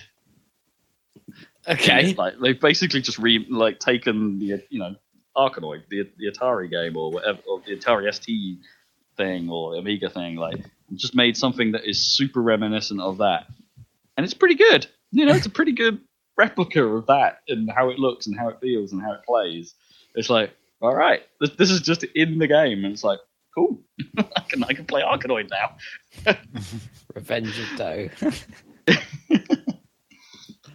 I forget what they call it. They didn't call it that, obviously, but it's a pretty decent approximation. And this game about collecting dynamite and not getting hurt. Like that's also pretty good. And this fast racing, but as if it was done on the SNES kind of looking thing. A bit like the original F-Zero. That's simple and actually not as good as the other two games in terms of what you're actually doing. But hey, it's there, and it's an interesting little extra challenge for you to do while you're on the island. And yeah, it's short. It took me about 5 hours, I think, to finish it, and it's quite an enjoyable time, honestly. It's like, yeah, it has its problems and it has its flaws and its obscure puzzles here and there, but it's just quirky and off the wall enough and occasionally random and occasionally surprising that you're just like, yeah, all right, cool. That was a neat idea. I liked what you did there. And it doesn't hang on things for very long. There might be each monument, like the puzzles in it, are pretty one note. It's like, this is what you're doing in this monument. But then once you've done the monument, you're like, great, I'm never going to see that again. Yeah, you have solved it for all time. Yeah, I've done that thing. I'm not going to see that thing again. And I'm okay with that. That's totally fine. It's I enjoyed it. I thought it was pretty cool. Shinnon, keep doing what you do. Except maybe more towards the F-Zero side of things. Yeah, well, if Fast Racing Neo came out on PC, oh my god, I could have it was pretty decent looking on Switch, but it's like, hey, with that resolution bump, oh yeah. I mean, Nintendo already gave F-Zero to Sega. They should just give it to these guys. Yeah, just let Shinnon have the full license. They do a decent job. But maybe Shinnon don't want it because they already made Neo, and it's like, I guess, yeah. And RMX, and it's like that was pretty damn good. It's like maybe they're like, we don't know how to make better than this. Well, and I would understand that opinion. Yeah, but then you could just put an F-Zero skin on your previous game, essentially. I'd still buy it. Yep, sure. It would work. The Touryst, good game. But the meat of what I've been playing is The Last of Us Part 2. Which I touched on last time. Oh, yes, the big one. I have now got through that thing. Whoa. I've been binging it pretty much. Yeah, you must have been. I heard it's not short. Because it's long. Yeah. It's like over 20 hours it took me in the end, like well over. So yeah. So it's long even by Naughty Dog standards. It's yeah. Because Uncharted 4 was not short for... Excuse me. No, I think Uncharted 4 was perhaps a little over long itself. And that wasn't anywhere near 25 hours or whatever this took. I think this is too long. I think Last of Us 2 is too long, and I don't think it. Because there were. I've got to be very careful here because it's a lot of the discussion I want to have around this game is spoilery as hell. Okay. So it's going to be tricky to talk about, but I'm gonna say that there's a point in the game that turned out to be about halfway through the game where I thought, great, this is it. I'm getting to the climax. I'm getting to the moment. It cuts to black. You're only halfway through the game. You've got more to do. You've got the whole time period you've just done to do again from a different perspective. Okay. And it's like, oh my god! And at that point, I was like tearing my hair out a little bit because it's like I think this is an incredibly well-made bad game. Oh wow! Honestly, like I love the story. I love the writing. I'm not so taken with the overall story once you get to the end and you get to the finish and all that stuff because it's the big plot. It kind of falls into the category. The narrative falls into the category which I don't get on with, which is a carnival of characters making terrible decisions. Mm-hmm. Like, which is standard, I suppose. It's like humans are stupid, right? This is how we make stories. Humans make stupid, irrational choices. This is where all story comes from. Not the best, but you can make cool stories about like super ultra competent people, can't you? Like True. Star Trek, where they're all really good and they're trying to figure shit out. Anyway, my problem is that it has the Assassin's Creed problem, Assassin's Creed 1 problem, the Altair problem, in that there comes a point in the game where I dislike pretty much everyone. Yeah. As a character. Yeah. And I don't want to be them, and I don't want to do what they're doing. Because they're idiots. or they're just unlikable, or they're dicks, or I find very little of redeeming feature about them. And it's just like I'm not. I mean, say what you like about Nathan Drake, like murdering 1 million people. At least he's charming about it, right? Yeah, there's a huge dissonance in Uncharted because of that, and it's like here there isn't that dissonance because it is what you have to do. The world is horrid, and the world is bleak, and there is basically no levity in this game except for some stuff at the start. Right. It's an unfunny, unenjoyable experience intentionally. And the first game was as well. It's a hard game to enjoy, on purpose, and they achieve that. Yeah, great. It's great, but it's a game that you want to play and have a bit of fun playing. To say I'm having fun is not the right way to say it. It's like I was drawn in by the quality of the writing. I was drawn in by the quality of the presentation, and like I said before, it's like when I first started playing it, it is a hard game to stop playing because it really does get its hooks in you and makes you want to see just what is going to happen next. Yeah. So it achieves that. It's like I'm not happy with the overarching stuff. I'm not happy with some of its themes. Right. I think it really. I got to be careful with how I say this again, not necessarily for spoiler reasons this time, but I feel like the game has an agenda on certain topics that it really wants to cover. Yeah, for sure. And that agenda on its own, not necessarily a bad thing. Do not get me wrong there. It's a good thing to have more of in video games and in the world in general. Yeah. I'm not against that side of it. Please don't hate me. I just think it hits you over the head. Right, it's not subtle about it. Like that's the thing. It's like, come on. The entire game is kind of about this. Right. And it's or it's just in every storyline there's a bit of that, and it's just like, okay, bit much maybe. Like be a bit more. Like, your world is vibrant. Your characters can be vibrant and rich without necessarily all coming back to this thing. And sure, fine, you can go for it, but you've made a 25-hour game. Sometimes I need to be a little less heavy-handed about things. Yeah. So I have a few problems with that. But it's as I said, it's a very good looking game. It's got Naughty Dog's animation, which is occasionally great and occasionally a little bit uncanny valley. So you know what you're getting into there. It's got some really fantastic stuff there. There were times where I was looking at it going, I don't know if that's it's clearly an engine, but I don't know if that's running live or not. Because there are times where like the presentation looks better than it did a moment ago. Right, suddenly, yeah. Yeah, it's like, wow, this looks really good right now. This animation is super slick right now. Where it's like, well, that scene a few moments ago, wasn't quite so sure. Or there's the odd moment where it's like, it seems like one of the hardest things to do in animation is smiling. Like realistic looking like human smiles. And there's some moments where it's just like, whoa, that didn't look right. Yeah, that does seem to be really hard. But I always think of that ridiculous cutscene that they kept showing from Mass Effect Andromeda, with the All the smiling in that is just insane. A lot of it's quite bad, yeah. Or was it Okay. they always use the shot of your character waking up right at the start of the game, and Right. like super overacted like grimaces.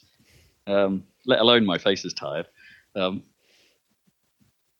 yeah, I don't know. My favorite for bad smiles is D4, Dark Dreams Don't Die, which is Oh yeah. a weird game in the first place, but they couldn't animate smiles at all. They just look they just look really weird. Yeah, it's slick. It's mostly glitch free. I didn't have too many problems. Some of the visuals are outstanding in places. Even though most of the game has a very muted color palette, there are moments where it's bright and it's interesting. There's a standout scene in a hospital basement where there's like red light coming through the smoke of a subway that's like underneath it all, and it's all so everything is basically basked in this red one directional light, and it looks really cool. Cool. As well. Going around, it has moments like that where it's fantastic. But I don't know. I spent a lot of the time trying to remember whether this is better or not than how I found Last of Us 1. And, Yeah, because you were really frustrated by the stealth, I think, in the first game. I was really frustrated by the stealth. Much more than the game. story or the writing or anything. And I'm still really frustrated by the stealth in this game. Right, and I'm frustrated by the normal combat as well in this game, which it throws you into periodically as well. There are sections of the game where it's like, you've got no choice, you're going to have to fight your way out of this. It's like, which is fine, but it's like, it has that problem. Like, okay, let's talk about the regular combat. Like, some of it is like, it's claustrophobic combat, right? So you're like trying to, like, things are closing in on you. You've not got a lot of time to get your shots off. You've got to get your shot right. Otherwise, you're probably dead. And some enemies are one-shot kills against you. There's nothing you can do about it. So you've got to get your shooting right. You've got to get it right. Things are coming from all angles, and that means you're going to get hit by things you can't see. You're going to get hit by things you can't necessarily deal with fast enough until you perhaps have played the wave a few times and you know where everything spawns. So you go and find a hole somewhere where it's going to take them a bit longer to reach you. Right. So you've got time to pop off your shots on them. Cheese and it's like, okay, this isn't exactly how I want these scenarios to go. It's like, I feel, as you said, I feel like I'm cheesing it. I feel like I'm finding a loophole. Yeah. There are some combat scenarios where I think the area in which you're fighting in seems realistic. It's just like, which is fine. From a gameplay perspective, it sucks because it's like, oh, there's a dead end here. Great, now I'm dead. There's because I've got nowhere to run to, like except through this thing that's going to one tap me, and it's so frustrating. Some of that stuff. There are plenty of times where I'm just like, I don't know how to get through this bit because there's just no way. And fairly early on, the game starts throwing enemies at me that are just like, this makes the stealth worse. Like dogs, for instance. Like the dogs. I mean, the first time I saw the dogs in the trailer, I was like, cool boy. Because they can sniff you from further away without line of sight. They can follow your scent trail unless you sprint around to break it. But of course, sprinting around is noisy and super visible. So you've got to deal with the dogs. You've got to deal with them fast. But they always have a handler. So you've got to deal with the handler fast as well. And doing that silently is pretty difficult. As it turns out. So, dogs suck. Sometimes the patterns of where people are just walking kind of suck, because it's like there are times where you're just dropped in a scenario and it's like, there's no way to do this, is there? And maybe that's intentional. I'm uncertain about that. But I'm pretty sure there are moments where it's just like, all right, I'm on a street. It goes up the road. There's basically a line of dudes walking towards me. At some point, I'm going to run into one of those guys. But as I take out one of those guys, the guy next to him is going to see me, isn't it? How do I do this? Or... humans have like nearly infinite vision range as well. So if they have line of sight on you, they can see you, which is great from a realism perspective, but super frustrating from I have no idea where I just got seen from perspective, because the game doesn't point out where you got seen from. It just goes, you just hear the dang. Right. It's like, stealth is over. You're in combat mode. Okay. And it's like, what just happened? But it does that kind of. It has an audio cue when someone can see you but hasn't yet hasn't yet realised what's going on. It sort of does this like airy sort of noise, and it's like sometimes that just triggers, and you're like, oh god, what's going on? I can't see the guy. I don't know where to run to hide because I don't know where he is. And it's like I find that really frustrating. But that's stealth, right? That stuff I can forgive. What I can't forgive is people seeing me round down corners periodically. There are some sections it's like where I'm hidden behind a wall, and then I can see the guy because of the third-person camera. I can see the guy in front of me coming up to me, and I'm like, great, I can just time a grab off this guy. This will be fine. This will work out. And he'll do the like gasp animation, stumble back a bit, and go, "She's here!" And I'm like, "What?" I'm literally behind the wall. Okay. How on earth did you see me? And it's not just humans that do that. Occasionally, the zombies, I had problems with doing that. The clickers who are blind. Yeah, and can only really see in front of them when they're doing their clicky animation. They'll sit there and go, and then if you're in front of them while you're doing that, you're going to get seen because they use echolocation or something. Yeah. But I've had it with them where I'm creeping up behind them and they'll just suddenly turn around and attack me, and I'm like, what the bloody hell just happened? It's like you've got to walk extra slowly with clickers. I'm aware of that. Before anyone corrects me on this, because they can hear real good. Yeah. So just crouch walking isn't enough. You've got to crouch walk slowly. But there are times where they've just randomly turned around and been like, "You're here," and it's like, why? Why did you do that? Sounds really. And there are moments where the runners, even the ones that the zombies that can see, have seen me, across a room over a bench, and it's like, but I'm behind the bench. You're supposed to be able to see that. It just feels like the mechanics are inconsistent and break on me. And it's like, maybe that's just my experience or my interpretation of what's going on. But I've played through that entire game not really feeling like I have a grasp on the mechanics. Oh, gosh.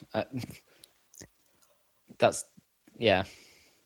I mean, did you feel that way about the first game?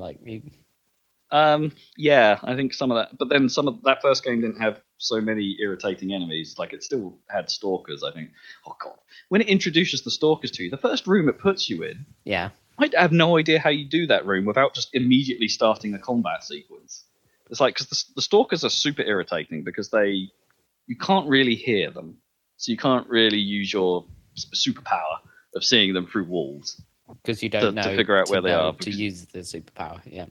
Yeah, well, yeah, you can use it, but they don't really show up on it. They're super quiet. You can only see them, little glimpses of them occasionally as they may move around or stuff like that. So your best option is to use your eyes. The problem is there's the one section it puts you in where you're introduced to them. There's loads of them, and like almost every route you have to go again, like, is covered by one, and you can see them peering around the cracks in the wall, and you're like, well, I can't go that way. They're going to see me. If I walk out in front of this area, they're going to see me. So I'm going to go around them. Like, there's this route round the back here. By the time you get there, they've moved, so they're in your way again. And it's like, okay, I can't. How do I do that? So you have to use a distraction tactic. But by using a distraction tactic, you're drawing them to your position, and unless you kill basically all of them while you've got them distracted, they're going to just block off your route again. And there are certain sections where it's just like there's only like one way through, or maybe two ways through an area.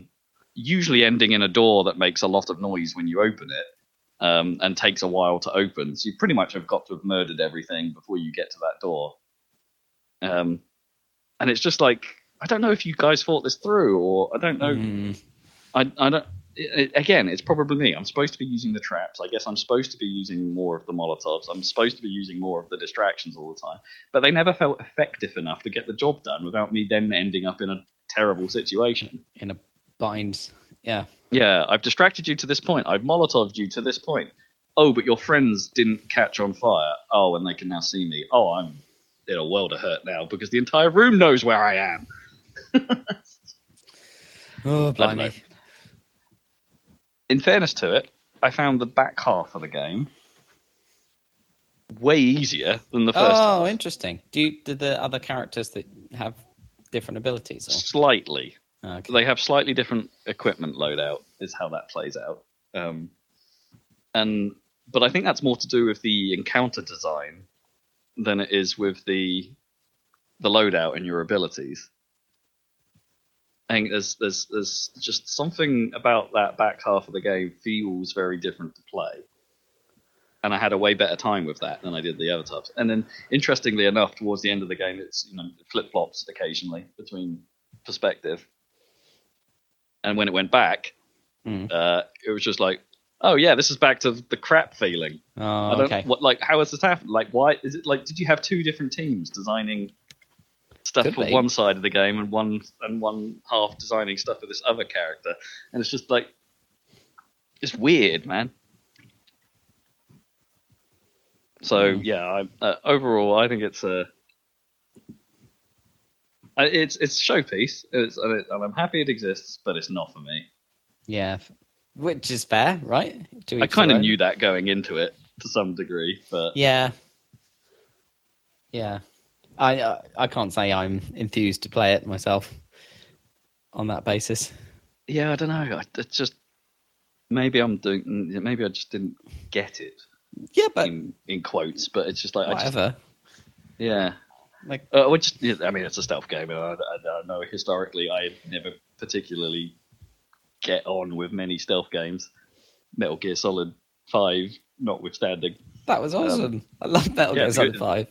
Yeah, it's one of the better ones. Yeah. I still think Zach should play that for some reason.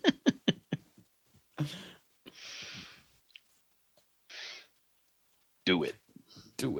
Yeah. Kept you waiting, huh? Yeah. Yeah. So I'm glad I've done it, but I'm glad I'm done with it. I wonder what. Oh well, who knows what's next for Naughty Dog? But it'll be years anyway before we find out. But yeah, Uncharted is done. Yeah, no one really expected a sequel to The Last of Us, really. So it's a question of they'll have to do something new. They didn't. And there's I wouldn't say it sets itself up for a third part, but I wouldn't be surprised if they revisited the world again. The first game didn't really set itself up for a sequel, and this one doesn't really. Or it doesn't. It wouldn't matter if they didn't, if you see what I mean. But they could. I don't even think Uncharted's done. It'll be done with Nathan Drake, but I guess they're doing a movie or whatever, are they? If that ever gets off the ground again. Or is it a TV series? Off the ground I can't I don't know where they last landed. I think it's the most off the ground it's ever been right now. Hovering. It's levitating slightly. David Blaine style. Yeah, just a little bit. So that's that. And that's me done, really.